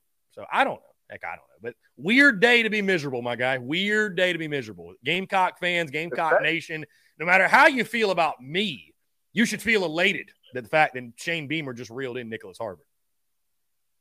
Absolutely. I mean, and you Babe Ruth it. You know what I mean? You called your shot and it happened. So, but yeah, man, I mean, huge get. One of those kind of gets, like you feel like, you know, everybody compares it to Clowney, but it just felt like when we got Clowney, we were in motion to change. Like we were getting the big dog eyes. And it really feels like this is one of those checker pieces, one of those chess pieces. It's just a huge move and an absolute freak, arguably biggest freak we've ever had on our team. Olympic speed, 6'5", 230. Just can't wait to see him get out there on the field, see what he can do. And it just everybody was worried this morning, including me, with the Oregon news. You know. Yeah. So it's like when we actually get them, it's really a big thing, man. A great day to be a Gamecock, and anybody that's not happy just must like to be miserable. You know what I mean? It's like I don't understand that.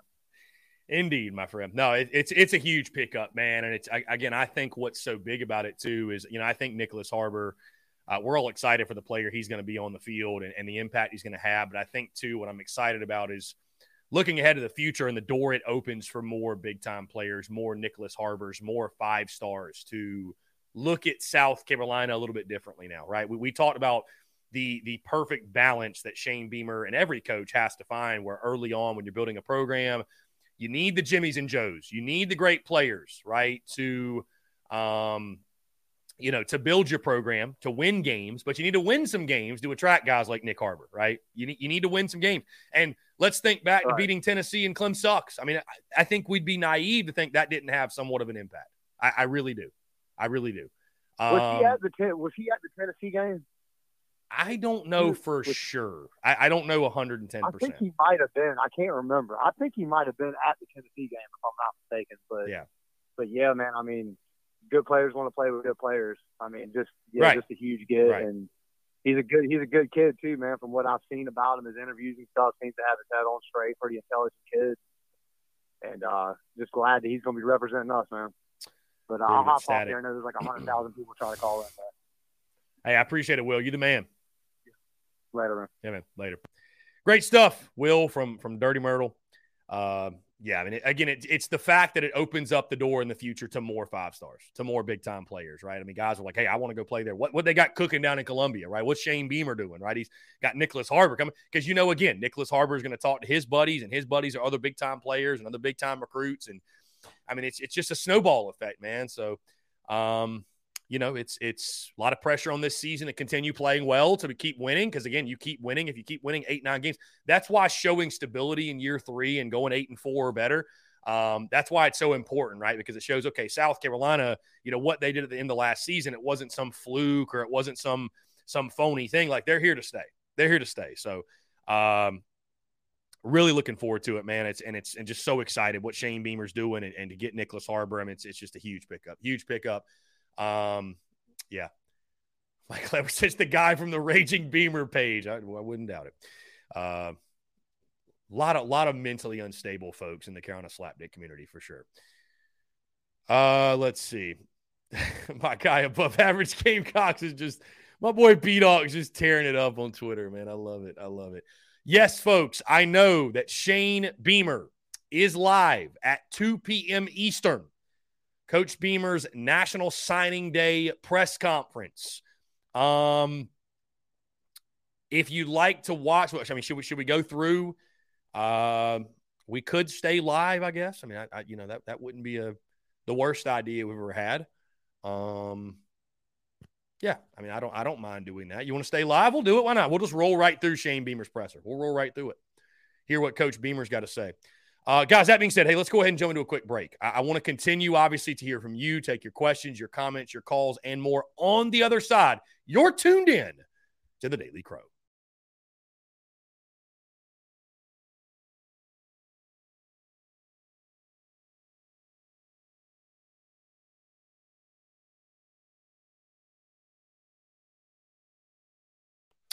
All right, guys, we're back. Taking your questions, comments, calls. 843-790-3377. Of course, the big news, Nicholas Harbor is a Gamecock. Guys, we will stay live through 2 o'clock to hear what Shane Beamer has to say. His signing day press conference is at 2 p.m. Eastern. Let's see. Looks like there's a video from the baseball team. They were getting fired up today. Let's see. I love how Nicholas Harbor, he didn't drag it out either. He just got to the point, right? No dramatics. Got to the point. Let's jump to the phone lines. Call from Robbie Davis, Zaxby's Hall of Famer. Robbie Davis, what's going on, my friend? How are you? I'm doing pretty good. When are people going to learn to stop doubting Shane Beamer, man, and this coaching staff? Like, seriously. Like I have said for weeks, let Beamer cook, doggone it. Give him the chef hat and let the man cook. And get the heck out of the kitchen and let the man cook. Indeed. Let him cook. I mean, let him cook, man. I agree. like,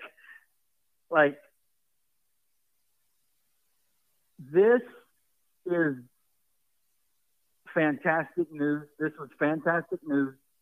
This also shows other fantastic players in the state.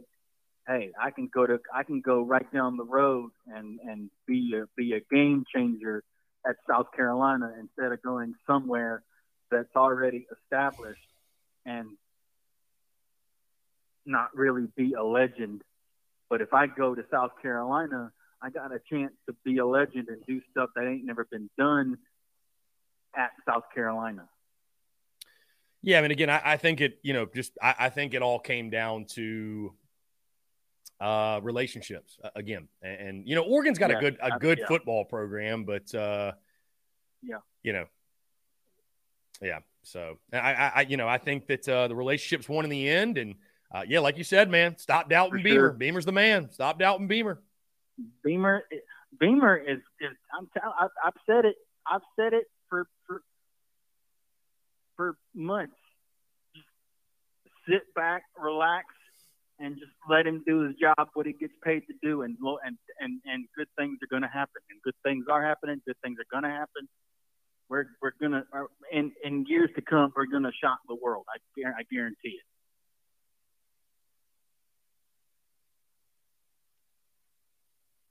Why not this year, Robbie? Why not this year? Why not? Yeah. Scratch that. Why not this year? Screw it. But why not this year? Let people doubt us. Let them doubt us. Doggone it. I mean, for God's sake, when we were the day we played Clemson, nobody picked us to win, and look what happened. Against Tennessee and Clemson, nobody picked us to win, and we did it. When are people going to stop doubting Beamer? They need to stop doubting Beamer. Just let him just sit back and relax and just do it, man. Just let him do it. Give the man his money. The man earns his money. That's for damn sure. He earns his money. He deserves his money. Pay the man.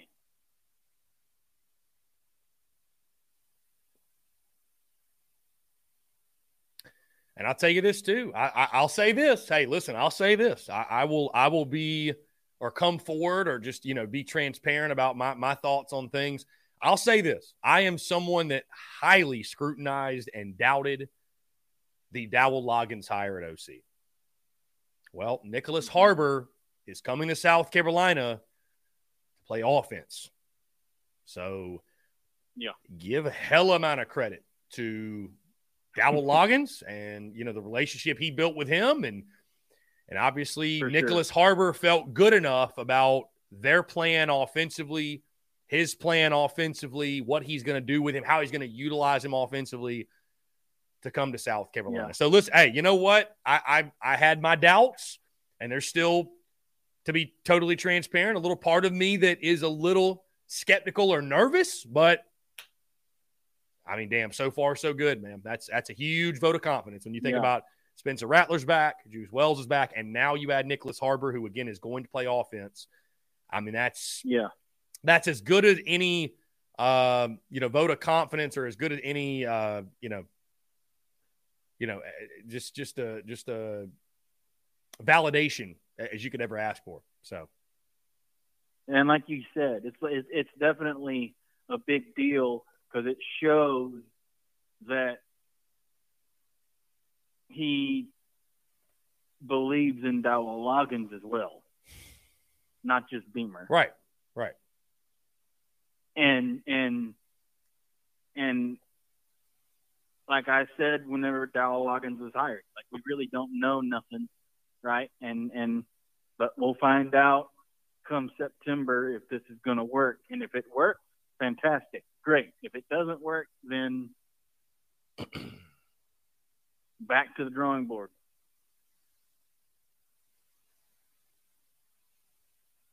Indeed. No, I'm excited, man. I think things are on the up and up, and this is just a huge win. It's a huge win for Carolina football, man. Huge win for Shane Beamer. Huge win for Dowell Loggins. Huge win for Gamecock fans as well. And again, I'll say this, and I should have said this earlier. If you are still unhappy today, maybe find some joy.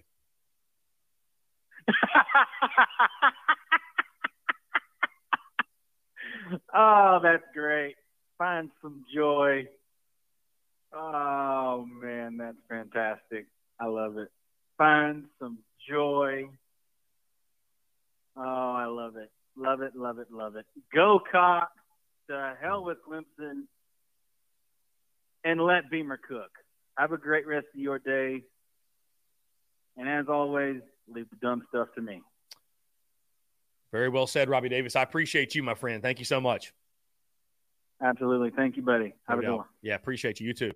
And I want to get into this comment because Jimmy Mitchell says, well, you finally admitted you're wrong to support a head coach, but not his decisions. You're either all in on Beamer or you're not. He has more intel about his hires than we ever will. Jimmy, that's not what I said. That's actually not what I said at all. All I said was that this is a huge vote of confidence and a huge validation for Dowell Loggins and obviously what he's selling and recruiting, what he provided to Carolina football offensively. But Jimmy, you think about this, Jimmy. Think about this. Not just Carolina football, but any walk of life. You enter very dangerous territory when you cannot question those in power. They can just do anything. You're either 100 and you agree with every single decision, or you're 0. That's not how it works. I'm 100% behind Shane Beamer as being our head football coach, and that I support him. But that doesn't mean no person on this planet is above any sort of criticism. That's inaccurate. That's incorrect.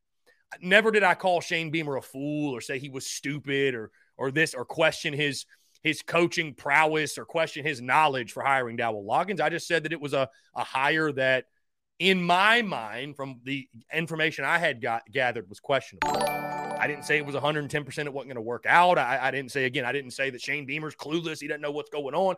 I just said it's a questionable hire. That's all I said, which is still, even to this day, it's still a fairly accurate take. And, until we get hard proof on the field, we just don't know. I don't know why some people just can't grasp that. You can support while also have one eyebrow raised.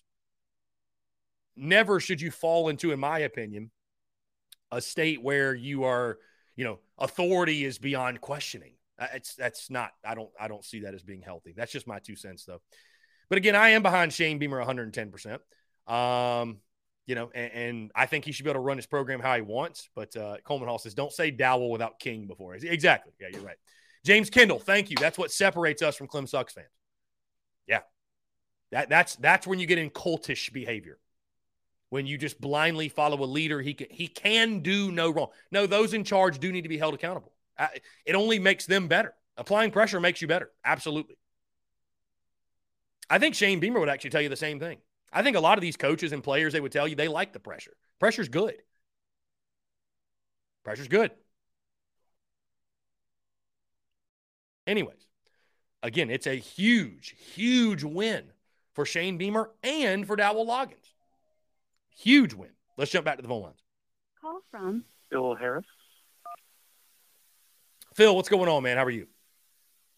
Pretty good, my brother. How you doing? I'm doing fantastic. Appreciate you asking. What's going on?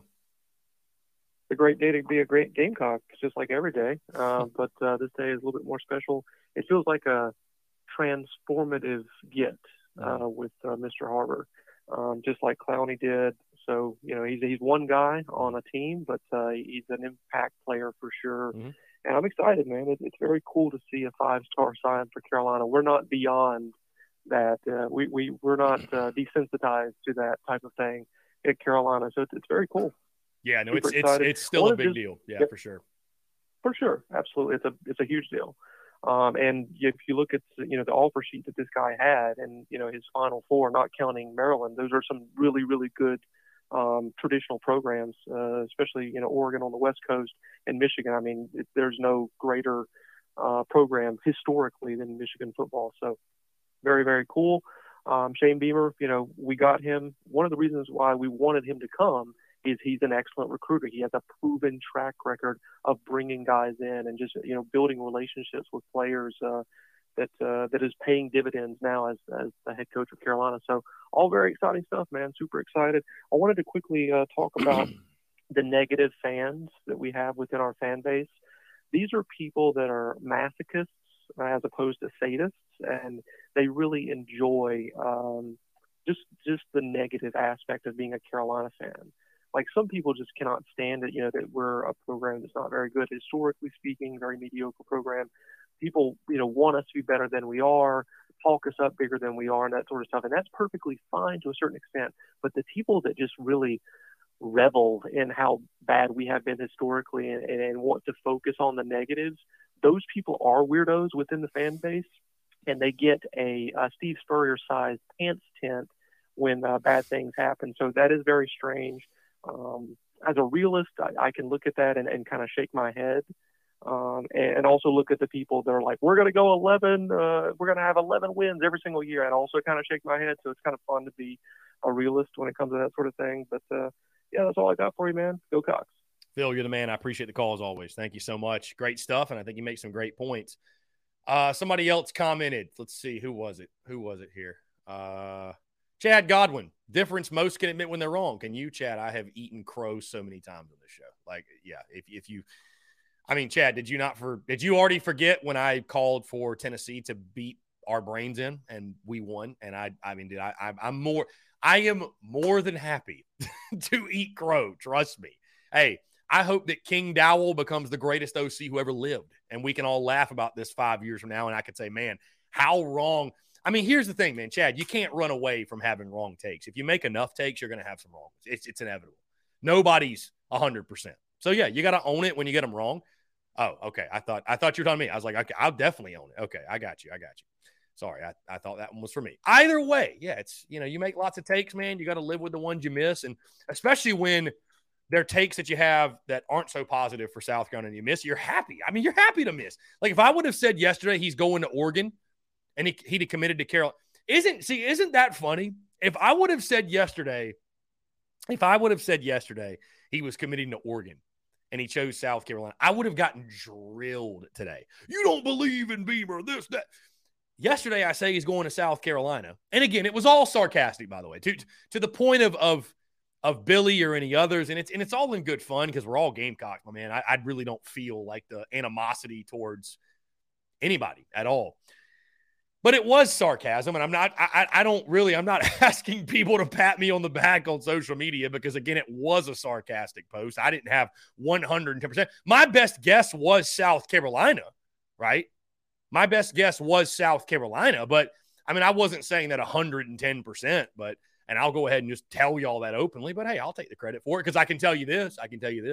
Had he not picked Carolina, dude, social media would have been a mess today. Social media for me can you just imagine if he picked Oregon? It would have been a mess, an absolute mess, dude. So, hey, great news is we don't even have to think about that. That's all a hypothetical. He is a Gamecock.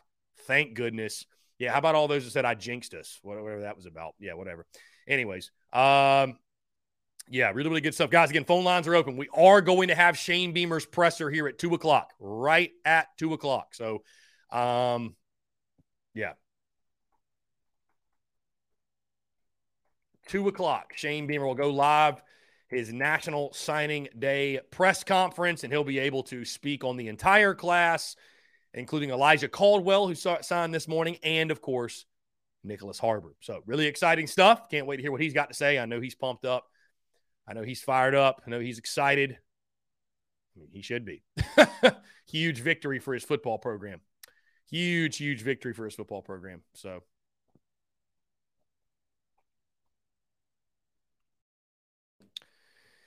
anyways, guys, want to continue to hear from you, 843-790-3377. That reaction video that I'm going to clip is going to be legendary. I can't wait. I can't wait. I absolutely cannot wait.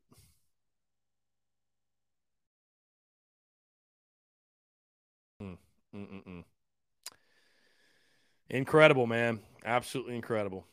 Huge.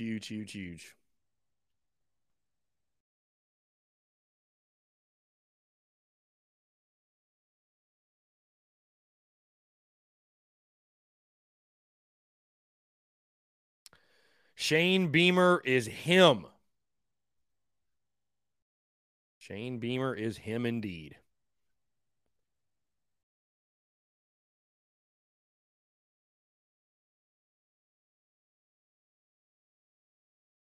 Beamer ball. All right. Sorry, I was just going through some of these comments.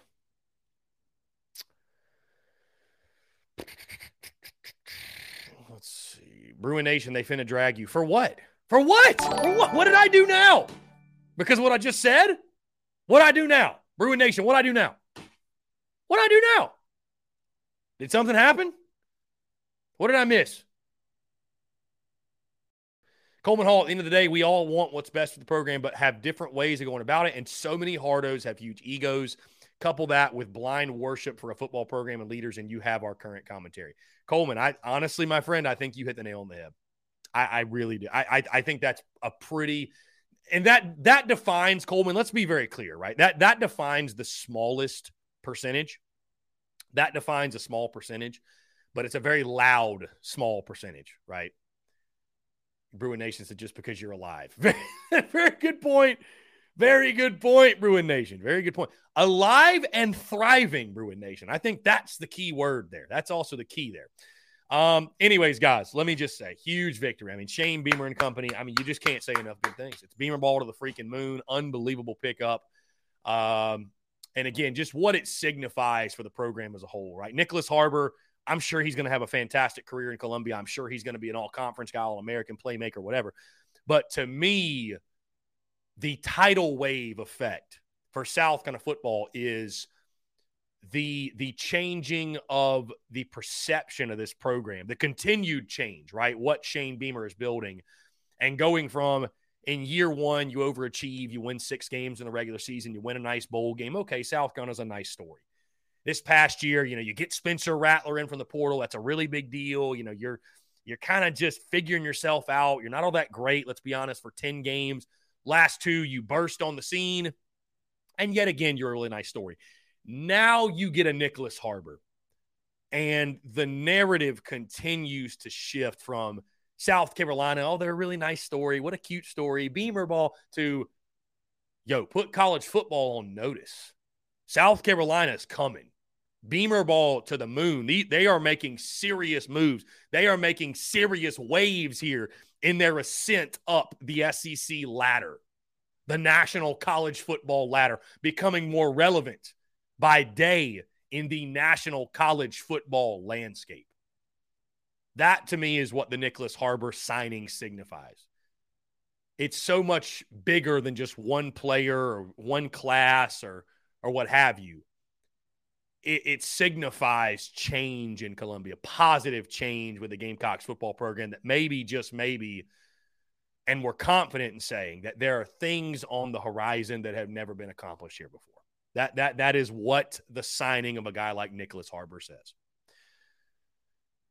Doubt Shane Beamer at your own peril. Doubt Shane Beamer at your own peril. Indeed. Hey, James Kendall, don't overlook. If we get some track natties out of this, we got some space in the trophy case. Indeed. Oh, they're going to drag me for the video. No, Bruin Nation, it's just going to be a video of me reacting just with jubilation. I feel like you do truly, Bruin Nation, you need to find some joy if you can't be excited about that. I mean, that's just literally going crazy, man. Yeah. That was a pure, unfiltered excitement. He was, when I cut it on and he was wearing the garnet pullover, I was like, there's no way he's not going to Carolina, dude. There's no way. There's no way. Rocking the garnet pullover, right? Yeah, so.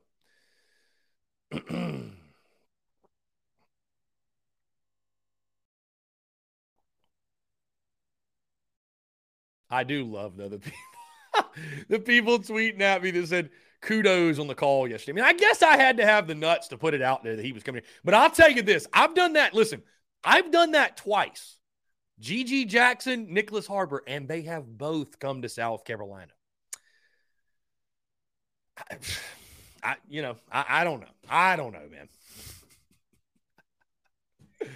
Oh, my goodness.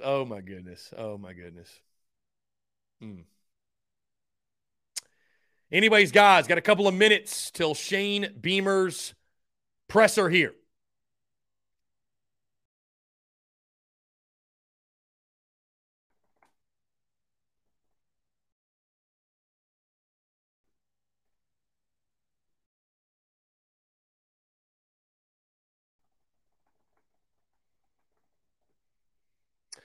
Folks, we smoking that Oregon pack tonight. Yep, it's happening. We are smoking the Oregon pack. Abso-freaking-lutely.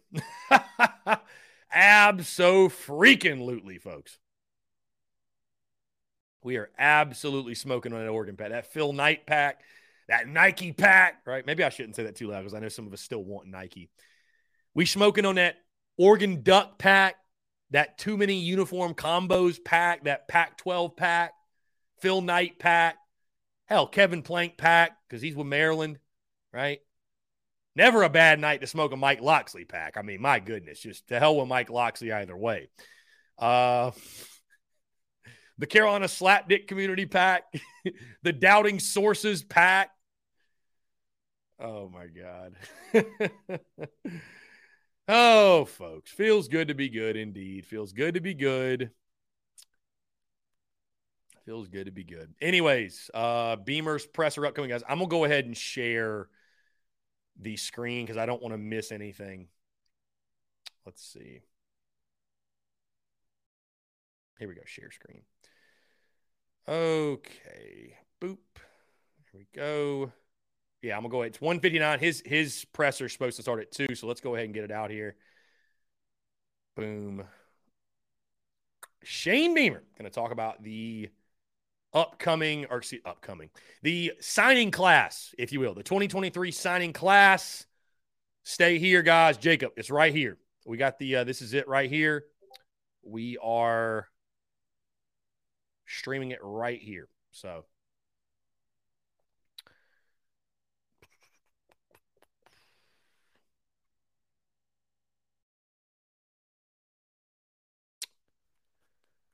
all right, 1:59, guys. I'm going to go ahead and take myself off the screen. We're all tuned in, and we will talk to you guys here shortly.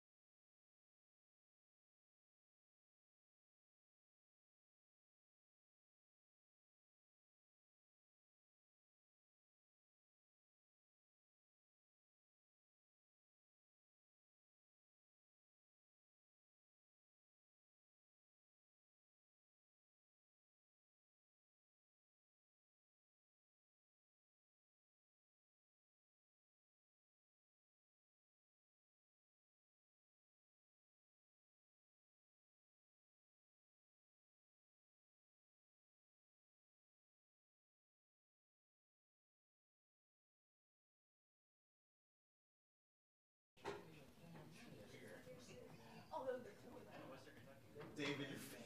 It's not a bad duo. The shirt? It could be worse. Although I don't think like. Yeah, exactly.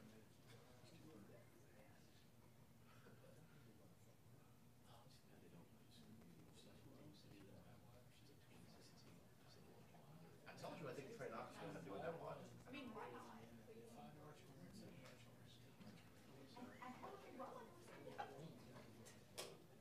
Check your cell phone, please.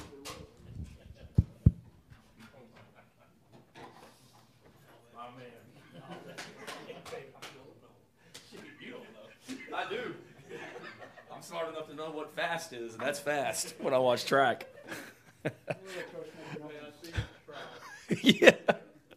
Coach Meganova talked about just 2 recruits that signed today. One of the smaller February classes I guess we probably had. Yeah, but impactful. For sure. Thanks for coming out. Hope everybody's doing great. It's absolutely fantastic day in Columbia for a lot of reasons, obviously. Excited about the 2 young men that signed today, Nick Harbor and Elijah Caldwell, both 2 great players, and really excited about those 2 guys to go along with the group that signed in December, that we are really excited, obviously, about this group that we just put together, and it was already a pretty special signing class before today. and then to be able to add to it today with two great players and two great young men as well. We certainly got better as a football program as well, and just continues to generate more and more excitement and more energy about this program. The number of text messages I have on my phone right now from 2024 recruits that are texting me with excitement over the news today tells you everything you need to know. So couldn't be more fired up about those two guys. I know you guys will have questions about both of them, and we'll talk about them.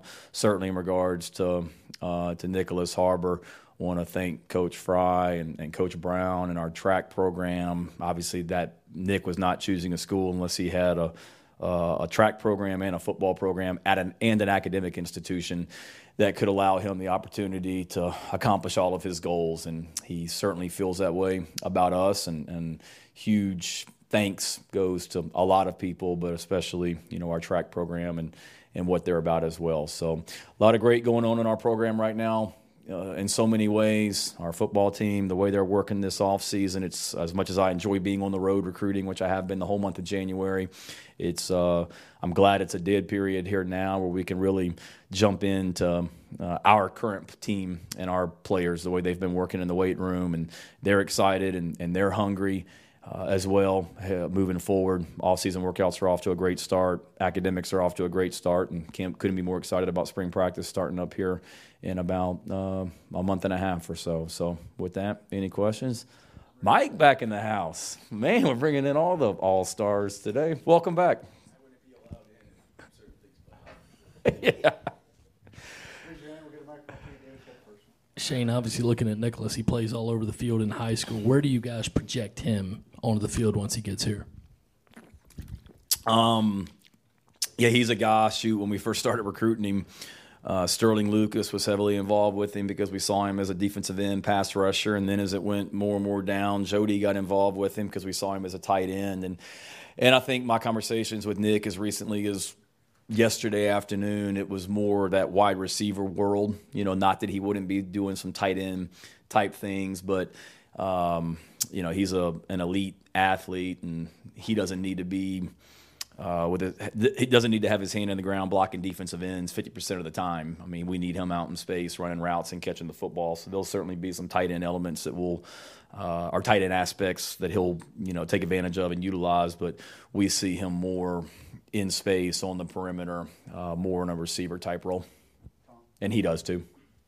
Shane, can you just kind of take me through the emotions of what today was like, and when you see Nick put the hat on and announce and sign and do all that, what were the emotions like after what was probably a whirlwind hours? Yeah, the last 24 hours, really the last 12 have taken years off my life, I think, to be honest with you, Colin.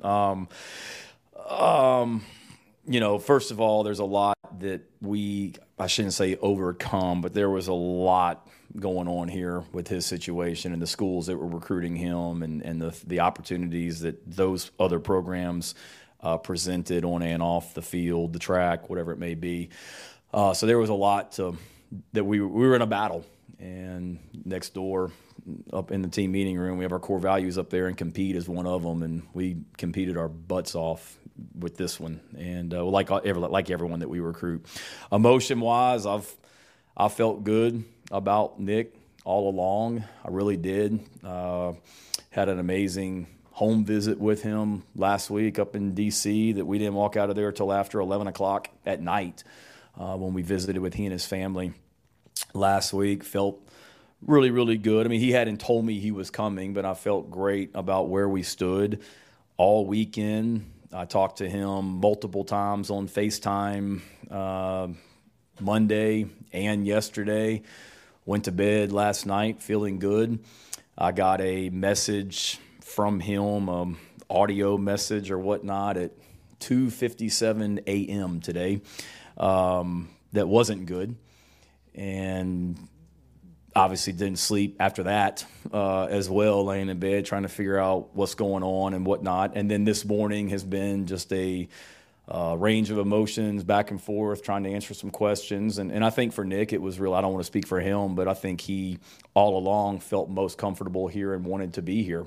It was just a lot of people that in his network that everybody was trying to get on the same page, and there was a lot coming at him too as a young man as well. So the emotions for me were certainly a whirlwind today, back and forth, good and bad. But see him put that hat on was I'll be honest with you, a pretty emotional moment for me. Justin King asked me if I needed some privacy before he wanted to film me, and I told him no. But in true Justin fashion, he was lurking outside my office and then came in there as soon as he announced as well. But I think it's just the emotion, not just of that, Colin, but of all the – I met Nick Harbor when I was coaching at Oklahoma, and I went into his high school when he was a freshman in high school. And I've known him since then, know the family, and just knowing what he's about and all the effort that you put into, recruiting somebody. It can be a brutal business from a recruiting standpoint. Great when you get guys, gut-wrenching when you don't get somebody that you've put a lot of effort into, but there was a lot of emotions. But I also knew that no matter what Nick had chosen today, I knew that we had done absolutely everything, from our standpoint, from a work ethic standpoint, to get him. Shane, congratulations to you too on your recognition last weekend. Thanks, Shane. I appreciate it. Could you elaborate a little bit on just what landing a 5-star does to the perception of your signing class and to what you are building here? Because, over the last few days, I just had I heard a lot of people talking about Nicholas Harbor. So, the fan base is like. Yeah. No, it's extremely impactful, particularly, when it's a national guy that announces on national television today like Nick did. It resonates not just here in South Carolina, but across the country.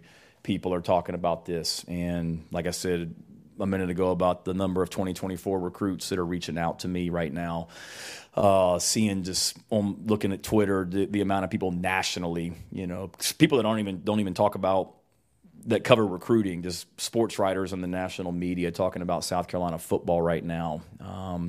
It's great great publicity, so much positivity and energy out there about South Carolina football right now. And then you're right. I've got a ton of text messages from recruits, but then just a ton of text messages from family, friends, whoever, as well about it. So it's. I don't think you can put it into words. It caps off what was already an elite signing class in my mind with the group of young men that we've already brought into the program that signed in December. Shane, with Dow's, background as a tight ends coach and as a recruiter, how did he kind of get involved in the process of recruiting Nick, and what was sort of his role there through this? Yeah, no, Dow was great. Dow's been really impactful with not just Nick, but all of our offensive players, that we've been recruiting. And Dow's probably tired of being around me because he's literally been with me everywhere that I went on a recruiting trip. He went with me for the last 3 weeks. So we were together other than at night when we were sleeping. We were in a car in a high school together.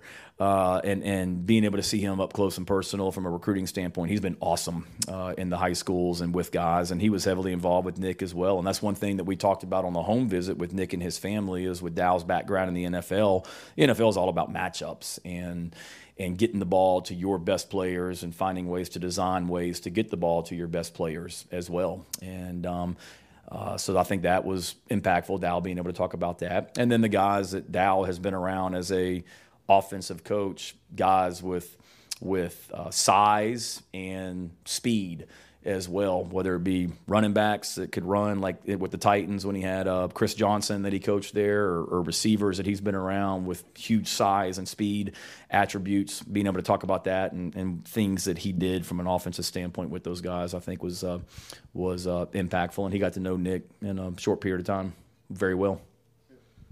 Can't believe Dave didn't ask about the guy from Northwestern High School, so I'll ask about Elijah Caldwell and what you guys like about him as a player and what he'll add to the receiver room. Yep, love Elijah. He's going to add a lot to that room.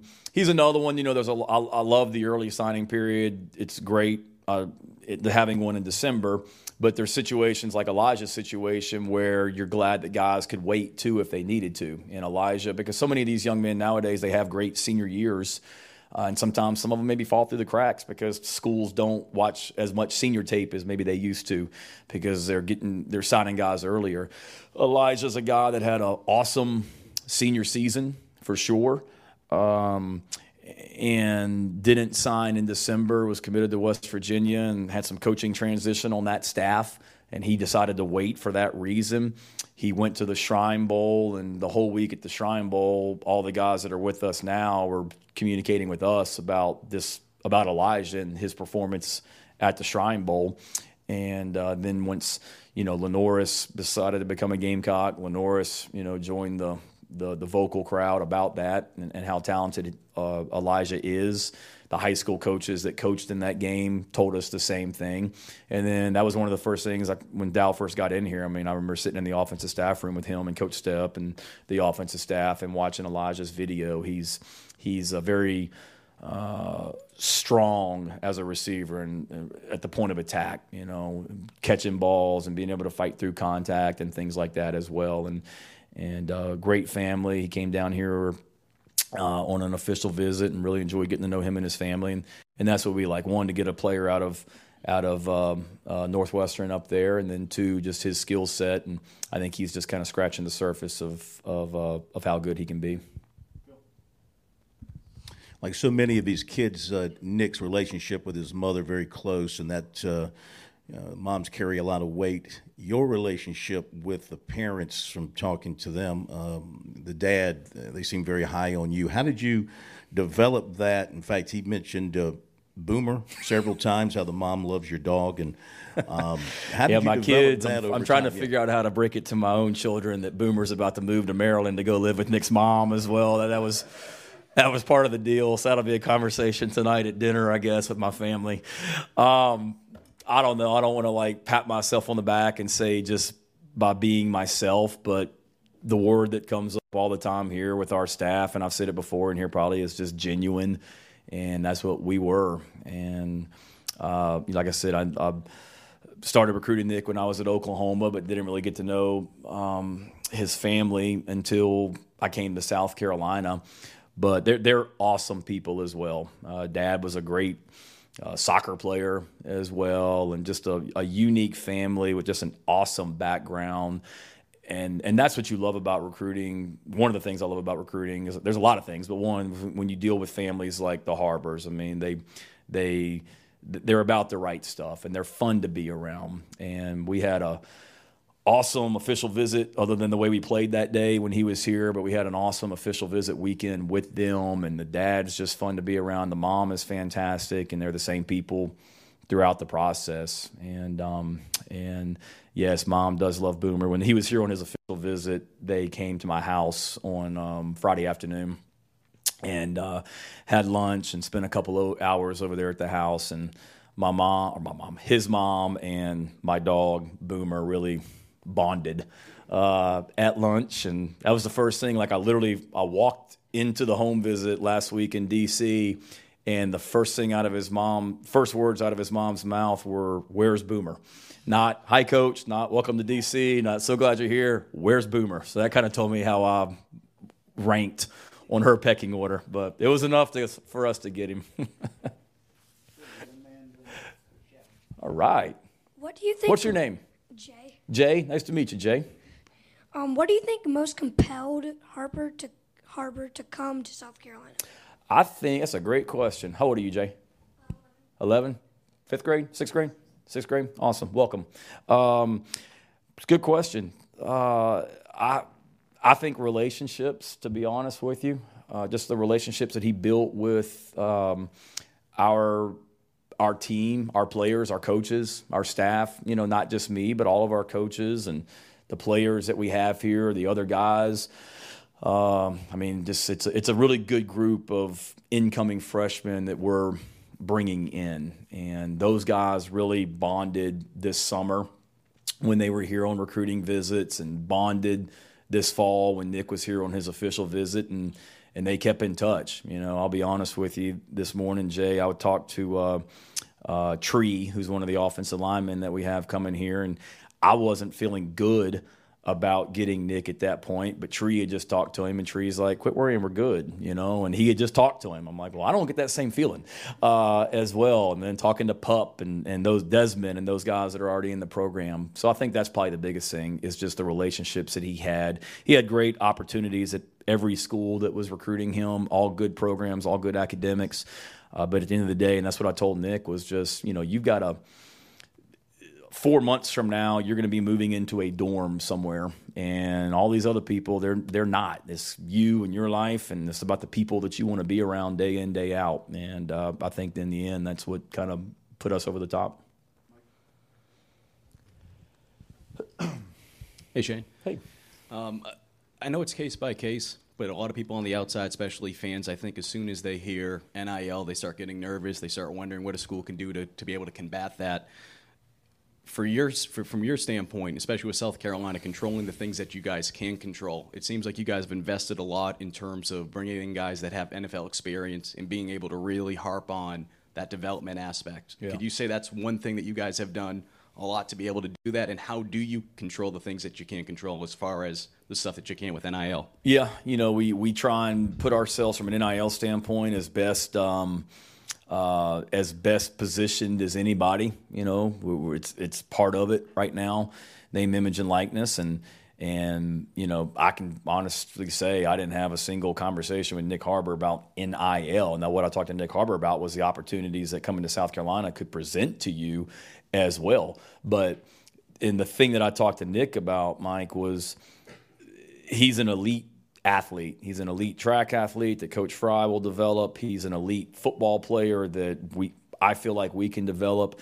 And when he leaves South Carolina, the opportunities from a financial standpoint, because of how elite he is, are going to be there. And it's about the time that you spend in college, one, the fun you have and who you want to be around, but who can develop you to take that next step the best. And we talked about that a lot, about the development that we could give him from a coaching staff standpoint, and schematic, and getting a great education and enjoying the people that he's with day in, day out as well. I know there's a lot about signing day, but you've added a couple other players to your roster since we last had you in here in the transfer portal. Lewis and Willis, kind of how do those come together, and how do you feel like they're going to round out your roster, one on each side of the ball? Yeah, let's see. It seems like forever ago. Those guys, wow, a lot's happened this month. Eddie Lewis, excited about him as a receiver. He, we certainly knew with Josh Vann and Jalen Brooks leaving, and then that room was thin. And then we got some older guys with Juice and DK and Leggett and AB. Receiver was a critical position for us just from a depth standpoint. We knew we needed more than – we got 4, if you will, proven guys coming back that have played significant snaps for us. We knew we needed to increase the depth in that room for sure. And Eddie was a guy that popped in the portal and liked his tape. Coach Limbo hadn't coached him at Memphis, but had some ties to the people at Memphis, and got good reports back on him. And Eddie came in and took some other visits, and then came in here and decided to be a Gamecock. I think he'll help us, obviously, from a depth standpoint. I think he's got really good special teams ability as well from a punt return standpoint, kick return standpoint. And then who'd you say? Jaron Willis, somebody that we recruited out of high school as well, that we wanted and didn't get. But, it was trying to play catch up a little bit, and we weren't able to quite get the deal done, get it done to get him here coming out of high school. But somebody that, he chose Ole Miss, and we wished him well. And then he obviously wanted to get back to a little bit closer to home and whatnot as well. And he's another one that just I don't think you can ever have too many of those body types, linebacker, special teams, all that. So he's another guy that will come in there, and we lose 2 seniors in Brad and Sherrod at linebacker. It's a young wide receiver or young linebacker group as well. So just getting another body in there that can compete and try and develop. Shane, you mentioned this being a battle, and I know you've been a part of a lot of recruiting battles in the past. And I'm just kind of curious, how does a battle like this in this day and age with NIL and social media and all the changes compare to maybe some that you had your first time around here, the Clownies and guys like that? Does it feel different? And just what is it like navigating that in this new world that we're in? Yeah, it's different. One, because everything is so much more known by everyone on the outside. When Jadeveon was coming out, there may have been Twitter. I wasn't on it. I know that. So there wasn't as much information about Clowney when he came out, or Alshon, or whoever. Now it's so much more information out there. And then I think, recruiting has just exploded so much. And then you add the NIL part of it as well. There's just a lot of people that are a part of things now. When I visited Alshon Jeffrey, when I was recruiting Alshon and went in the home visit, it was me and Alshon and his brother and dad. Nick Harbor's home visit last week, there was more, family, and then some others, that they are close with as well. So I think there's just a lot more at it right now. And then certainly with what any school, in this case, other schools, are able to, what's the best word? Offer, I guess. There's a lot more that you have to battle with, and we're as well suited as anybody to get in there and win those battles without a doubt. And we fought our butts off on this one, and again, it just kept coming back to the relationship piece of it as well, because there are a lot of things nowadays, but at the end of the day, it still gets down to people and the relationships and who you want to be around for the next 3-4 years of your college career as well. Hey, Coach, I know you touched on it earlier, but how important is it to have guys in this class like Pup Howard and Big Tree that can recruit in areas where you can't necessarily? Yeah, it's huge. It's huge. I mean, I've been was on a group text with a lot of those guys throughout the last few days, especially with Nick. Just, hey, man, have you talked to him? Have you heard from him? He just told me this. What are y'all hearing? Have you talked to him? Can you call him? All that stuff. And I didn't have to tell him anything. They're already doing it. But to have a guy, a personality like Pup, who's connected with so many of them, and I felt Pup was like my psychological counselor this morning, because I was texting him about everything, and Pup's like, we're good, Coach. We're good. All we got is all we need. If he doesn't come, we're fine. We're having a great off season. Let's just keep it going. I'm like, you're right, as well. But they've been awesome. And then those other guys from that area as well that he's can connect with, Desmond and Tree and whatnot, and Zabari Sandy, who we signed from up there, and whatnot. So being able to, guys from that area, the DMV area, being able to connect with those other guys is huge. And then the guys on our team that he had developed relationships with as well. That's why it's always important to just, all those guys that I'm talking about, that signing class, it seems like whenever one of them was here on visits, they all came, even if they hadn't planned on it. They heard somebody was coming. Well, if Pup heard that whoever was coming, then he's going to be there and whatnot. And just being able to start that, connection. And we want that area. We're always going to start in South Carolina, but that, DMV area will be heavily recruited, has been and will continue to be as well. I mean, as a matter of fact, I think the very first text I got when Nick made the announcement today was from Antone Harrison, who played offensive tackle at Oklahoma, I was recruiting when I first saw Nick Harbor 4 years ago. I mean, Antone sent me a text immediately, or sent me a direct message on Twitter immediately about it, and his excitement as well. So it's about relationships, and he kind of started it in a lot of ways, us getting him at Oklahoma, and then we've carried it on here. Last time we spoke, you mentioned the edge position being a little bit of a concern for you.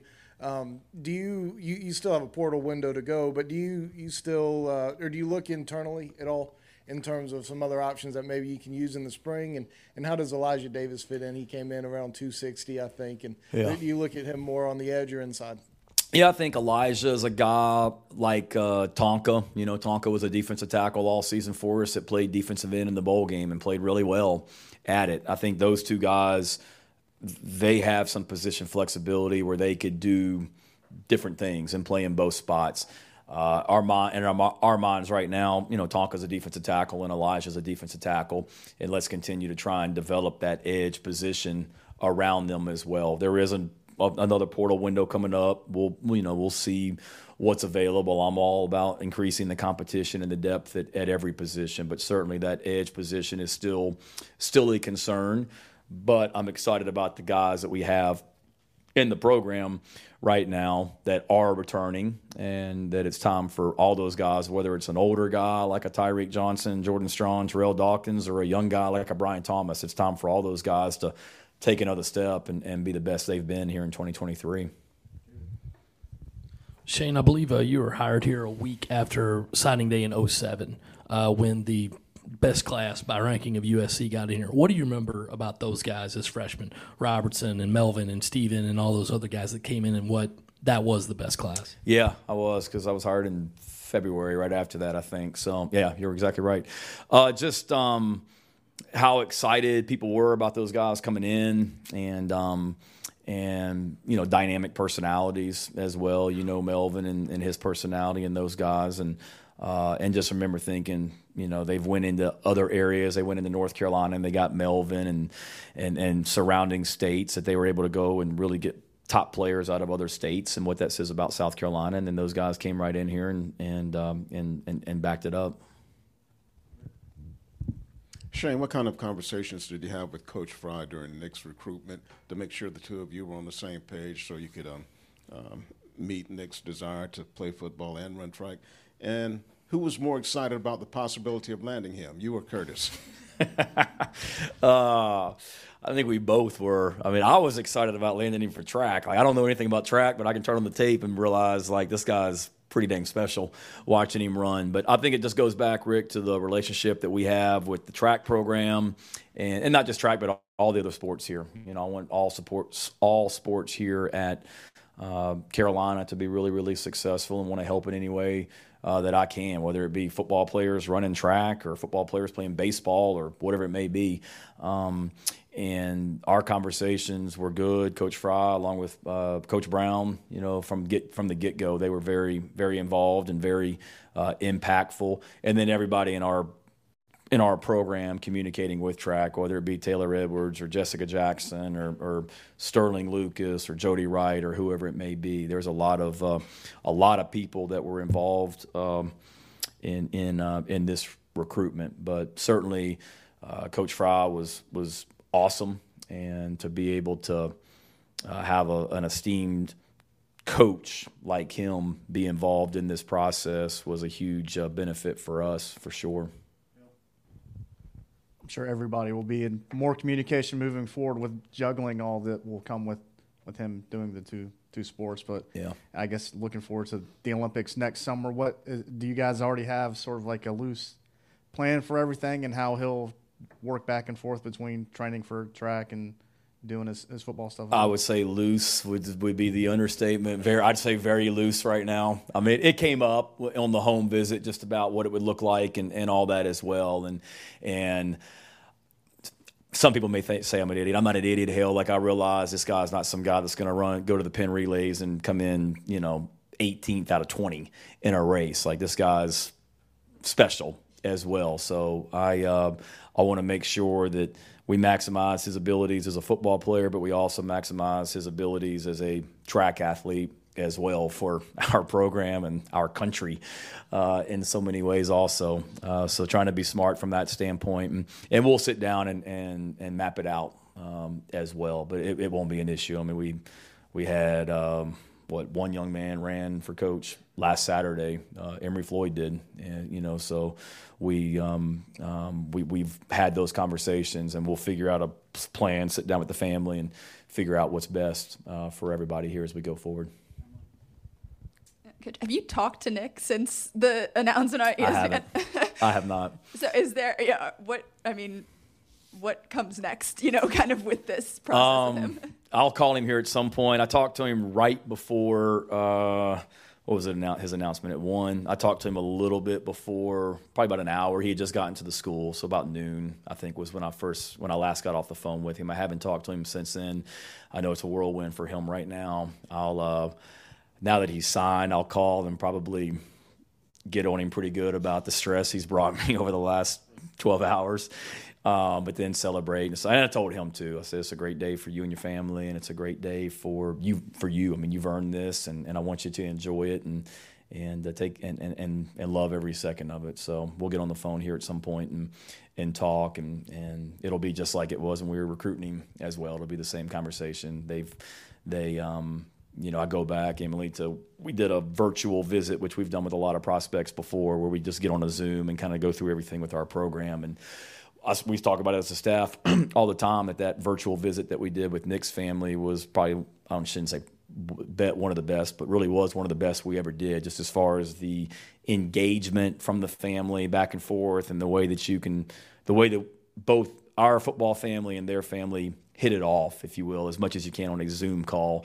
It was different. And that moment that Zoom call last year has only, built, but the relationships has built, and the relationships gotten stronger too. Take two more, Phil and Mike. Thank you. There's no sense dancing around this. I mean, as this thing was playing out, there was a lot of stuff around the country about money being thrown left and right, and this offer, and kind of a bidding war going on for Nick Harbor. And obviously, when one side loses, they think the other side bought him, and vice versa. So how do you address people out there, fans out there, who want to say, with players of this level, that now it's a bidding war for these guys, and the highest bidder ends up winning, even though his dad said, there was no price on his son, and money was not an issue here when it came down to the end. Yeah, no, you're right. I mean, there's recruits out there that it does turn into a bidding war in a lot of ways. I won't dodge that. That wasn't the situation in this one, and I know the losing side, it's kind of time tested or time universal that that's what everyone says, but that never came up in my conversations with Nick at any point. Now, let's be real. This is an elite athlete that wants to be a doctor one day as well. I mean, this young man's got a lot of opportunities in front of him, and there's certainly things that we discussed as far as how South Carolina can help him reach his potential in every area as well. But nothing that when I go home and I see my wife and children tonight, and I look myself in the mirror, I'm 100% proud of our character here in this program and how we did things as well, and that'll never change. Shane, just real quickly, going back to the comment you made about the text message at 2:57 in the morning, what were the conversations between then and you said you talked to him at noon or leading up to that point, and kind of give us kind of a look at the best look that you can, because I know there's a lot of people on the outside wondering, what's going on, crystal balls and all that kind of stuff, and following along. Yeah, 2:57 a.m. Was not one of the best moments in my life for recruiting saga. I can say that. So y'all know better than I do. Like, audio messages, they delete or disappear after like 2 minutes. Okay, so I woke up this morning after I finally fell back asleep for like an hour. And then I'm like, did I dream that? Because I couldn't find it anywhere on my phone. And I remembered listening to it, and then I didn't go back to sleep. And then I fell back asleep, woke up early, tried to find it, couldn't find it. And I'm like, maybe that would have been a nightmare. But then Taylor Edwards told me, no, they disappear. I'm like, crap, that was real. But I'd say after that, I think around 6:30, I got on the phone with Sterling Lucas and just trying to, what are you hearing? And then a lot of that, it was just, from that point, it was just a back and forth.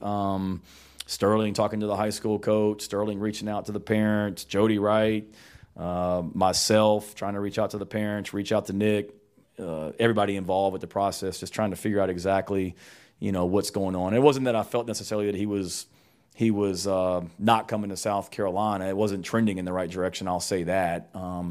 It was just it wasn't trending in the right direction, I'll say that. Really, it wasn't.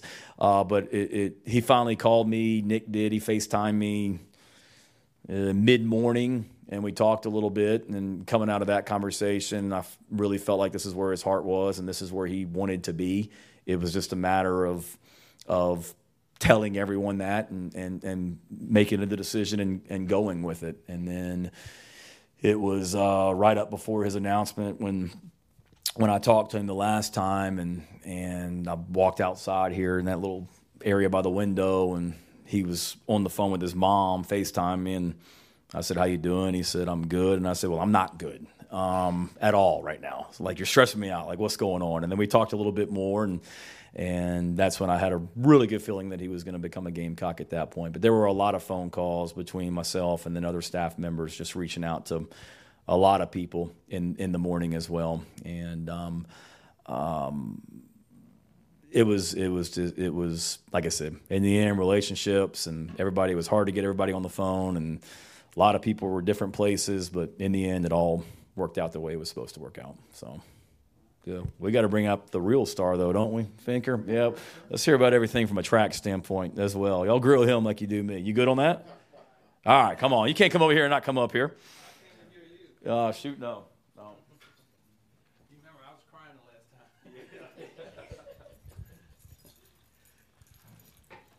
Hey, we'll go right to questions if we got one. Curtis, I know when I was talking to you earlier and you mentioned Usain Bolt and Carl Lewis, so would you say that Nick is a generational track talent? Potentially. Now it's on the other foot. Yeah, if you say things like that, you got to be able to deliver with a gifted person. Marion Jones was gifted. Terrence Mills was gifted. Bolt was gifted. Carl Lewis, I tried to sign him. He was gifted. This is one of the ones with the potential of a lifetime. I thought after Bolt, it took 30 years between Bolt and Carl Lewis. It didn't take 30 years to see this guy. I don't think anybody in this room, or even the hotness of the internet, I don't think they get it. Coach's whole staff went down to watch him sprint, and I think they've seen the guy from West Virginia that ended up playing in the league named Randy Moss, and they knew him. Randy was fast and tall, and this is and I think the offensive coordinator he actually got up almost on the table to design a play or a plan where it had to be two people. I'm not big on the football, guy over top and guy on front and post, and it's gone. He's just different. He changes a lot of things ifs. As a high school sprinter, who are some other sprinters you saw in high school you would compare him to? There are none. I mean, Carl, his acceleration is similar to Carl, except Carl didn't run 10.2 as a 17-year-old. When we recruited Carl, I was at NC State, and his senior year, Carl ran 10.2 and jumped 26 feet. His acceleration pattern is as good as Carl and Leroy, who were both broke American records and ran 9.7s. I just don't know if his power is as good as I try to tell him. They're trying to get him to run in New York next weekend against the pros. The difference in talent and speed is maturity. It's just hard. He's a young person with a gift, and those are grown men that's got to feed families, and it's the power it takes to get going. I don't think he's that powerful. He's running against people his own age right now, so he can accelerate with them. But when you throw a 25-year-old, 27-year-old guy who's got twins that got to get paid, they got to get fed, he'll see a whole different story for a little while. You get hurt doing it. Bolt got hurt early on when he was 18, trying to accelerate with Justin Gatlin and those kind of people. So it's a process. Everybody got to follow. He's gonna have to follow a process in football, and I just hope people don't pressure him too much.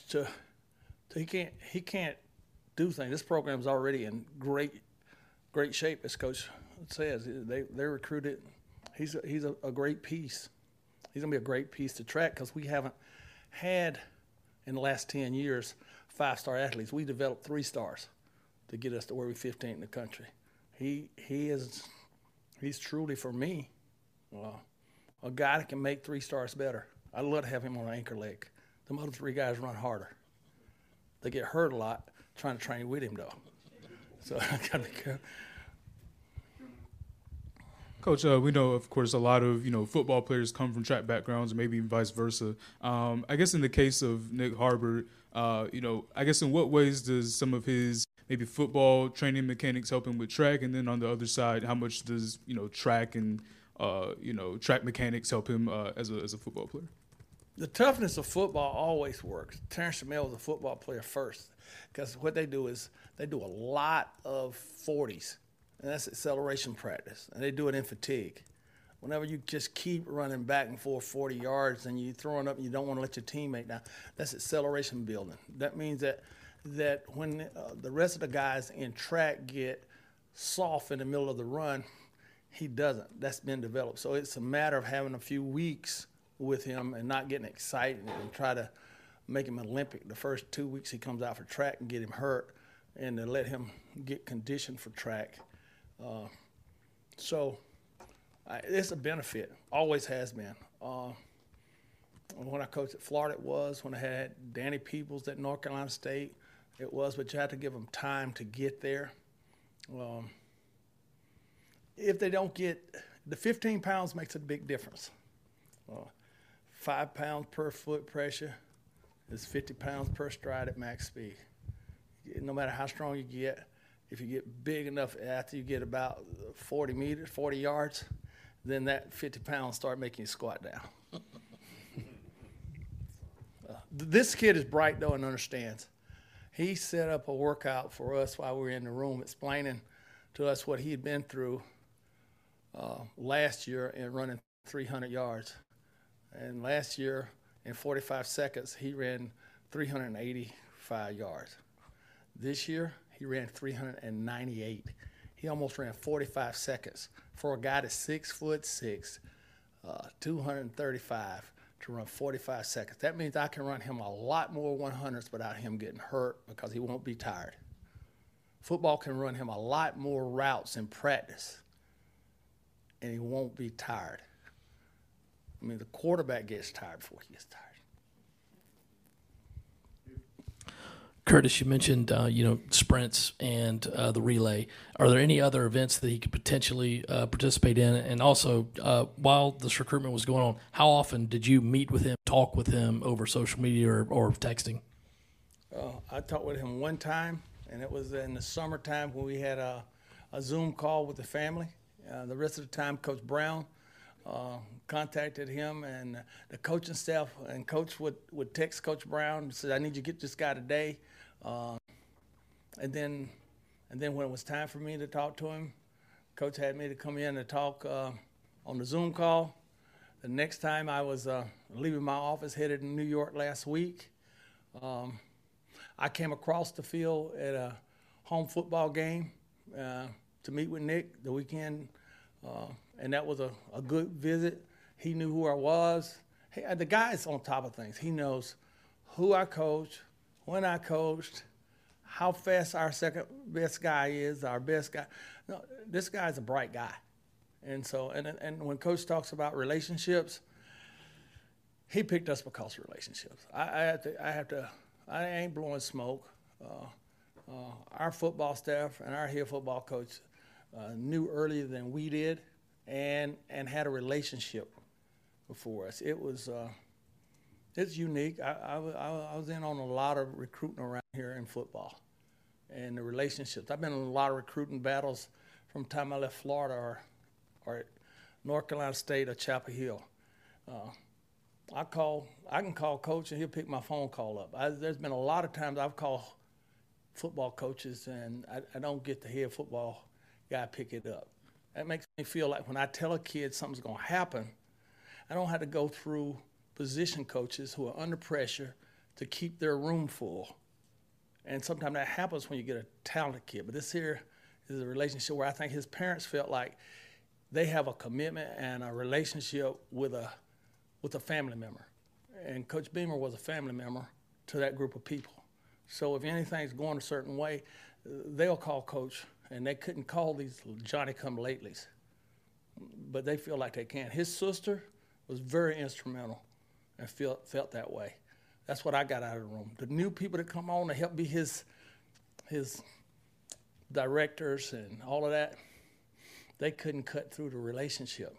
In the last minute, that's what was trying to get happen. But he built too much. The dog, the kids. I mean, the guy did a whole lot of stuff that. I mean, I've been with Coach Spurrier. I've been in rooms with Coach Holtz. I've been in the room 2 times with Coach Spurrier. I never had a dog in the room. That one right there. Me and Wilma gonna get a dog. That was a cool one. I got grandchildren I had in the room before, but a dog. That's digging. That's freaking digging. Yes, sir. Coach, just today, what was today like in communication with Coach Beamer and your staff? And when you see Nick officially sign, what was that moment like for you and your program to go? I'm still tingling, man. Because I've had a few of them around. Clowney hung out in the room. He was real. He came over. He couldn't run track. He was an anchor leg at 6', 260 pounds. He was running down people at the anchor leg and get second in the state. I faked that he's going to run track. He was never a chance that he's going to run track. I knew he's going to get up to 280. So that was this right here. This guy get to run, and then that's how I felt when they were excited me. It put some excitement back into me. I'm 71 years old. Retirement, people ask me that all the time. It'd be hard for me to retire on this guy because this guy is generational. And every once in a while, you run into the opportunity to coach a generation. I want to coach a generation guy. The world knows this guy. Trust me. In Nigeria, they know this guy. They got a 991 17-year-old. In Botswana, the guy that last summer broke the world 20. Like, Nick knows them. And so Nick wants to beat them and be 980. And that's so the whole world, IAAF knows that guy. They're interested in where that guy is. USA Track and Field, they know where that guy is today. It's not just football or South Carolina, as Coach said, sign a world-level guy that plays football. And the whole world knows who he is. If I don't come through, the world says that guy's over the hill and can't get it done. If he doesn't come through, and then they're going to say that offense doesn't fit. When you sign this kind of freak, the world, the judgments go big, and you guys make it even bigger. So I want you to understand. Okay. I'm going to leave him. Job security and all that. No, this guy's great. And he's incredible.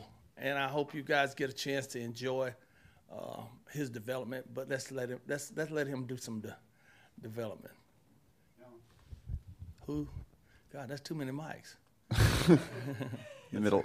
You mentioned earlier that people don't really get it, that people who don't understand track get it. You've used the word generational a couple times. What does make Nicholas Harbor generational? Can you kind of explain that to people who maybe don't know about track, or definitely not as much as you do? 23 miles an hour. When everybody else run 22. And the further you take 23 miles an hour, the faster the ground you cover.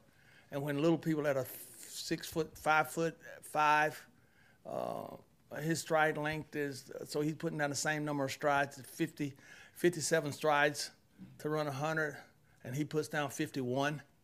So 51 beating 57. I mean, math.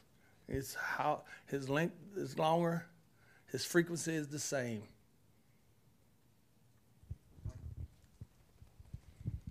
Curtis, I know you're a humble man, and you guys are going back and forth complimenting each other, but I remember a couple of years ago when they opened up the new track facility and we were walking around talking to you about it, just the improvement in track and field and how some programs, they kind of tend to forget about it. How important can that be, especially in a case like with Nicholas Harbor, being able to have those facilities? Because it could be one of those things that he looks at and he might have decided not to come here because it just wasn't kept up to par. Well, I think the size of our track, the one thing we do have is the world's fastest track. We may not have the world's greatest building. Nick interested in how great our building was. He ran fast. He run fast on the parking lot. It's great ones They just have to be. It's the SEC athletes. It doesn't matter where you put them. We've changed facilities constant in the SEC. Kentucky 300 flat, Arkansas not quite as high, 200 flat. We go to Clemson to run because ours and Clemson are the two highest tracks in the country, and ours is wider than anybody else in the country, and it's got a double radius. Well, he's going to run really fast at home. His parents go 4 times to come see him run at home. There'll be some changes because you guys will be in the room some. So in turn, that means ESPN is going to show the building. When ESPN shows the building, then we're going to put some lipstick on the building. So it'll change. Athletes cause change, and that's what's great. University of South Carolina has improved more than anybody in the country in my 26 years here. Our facilities stand up to everybody's facilities in the country. He can choose, a great athlete can choose to be at South Carolina. Take 2 more, Emily.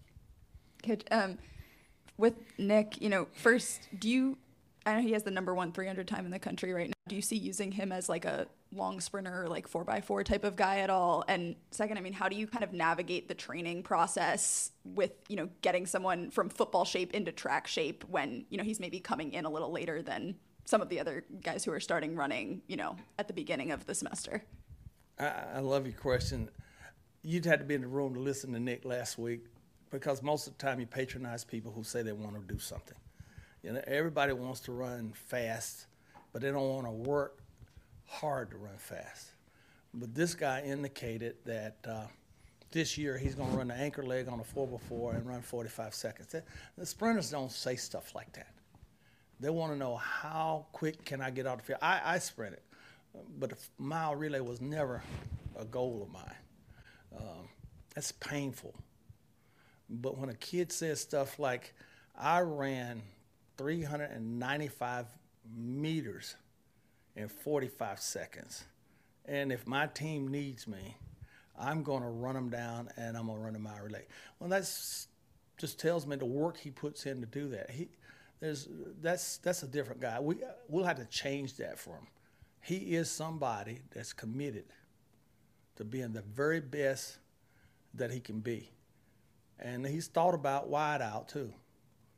He's thought about that stuff. He's not, hey, he's special. And so, and he's smart. He will be a doctor. He's got Nigerian parents. Medicine is a part of what he wants to be. Eventually one day, he's going to be all of that.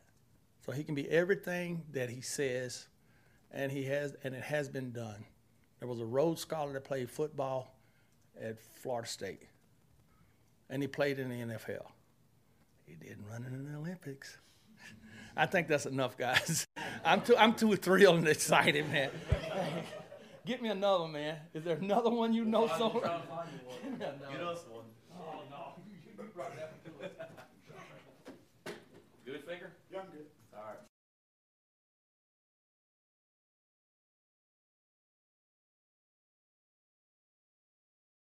I'm muted.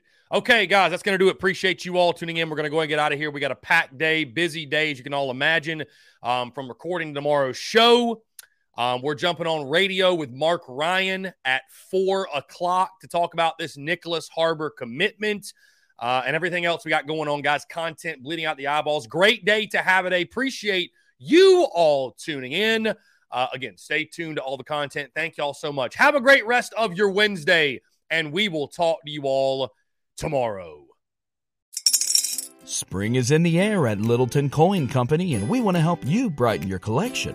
Visit us at littletoncoin.com all month long to enjoy 15% off your purchase. With a wide selection of coins, paper money, supplies, and more, Littleton Coin Company has something for every collector's taste. Use promo code SPRING at littletoncoin.com for 15% off your purchase all month long. Restrictions apply. Littleton Coin Company. Serving collectors since 1945.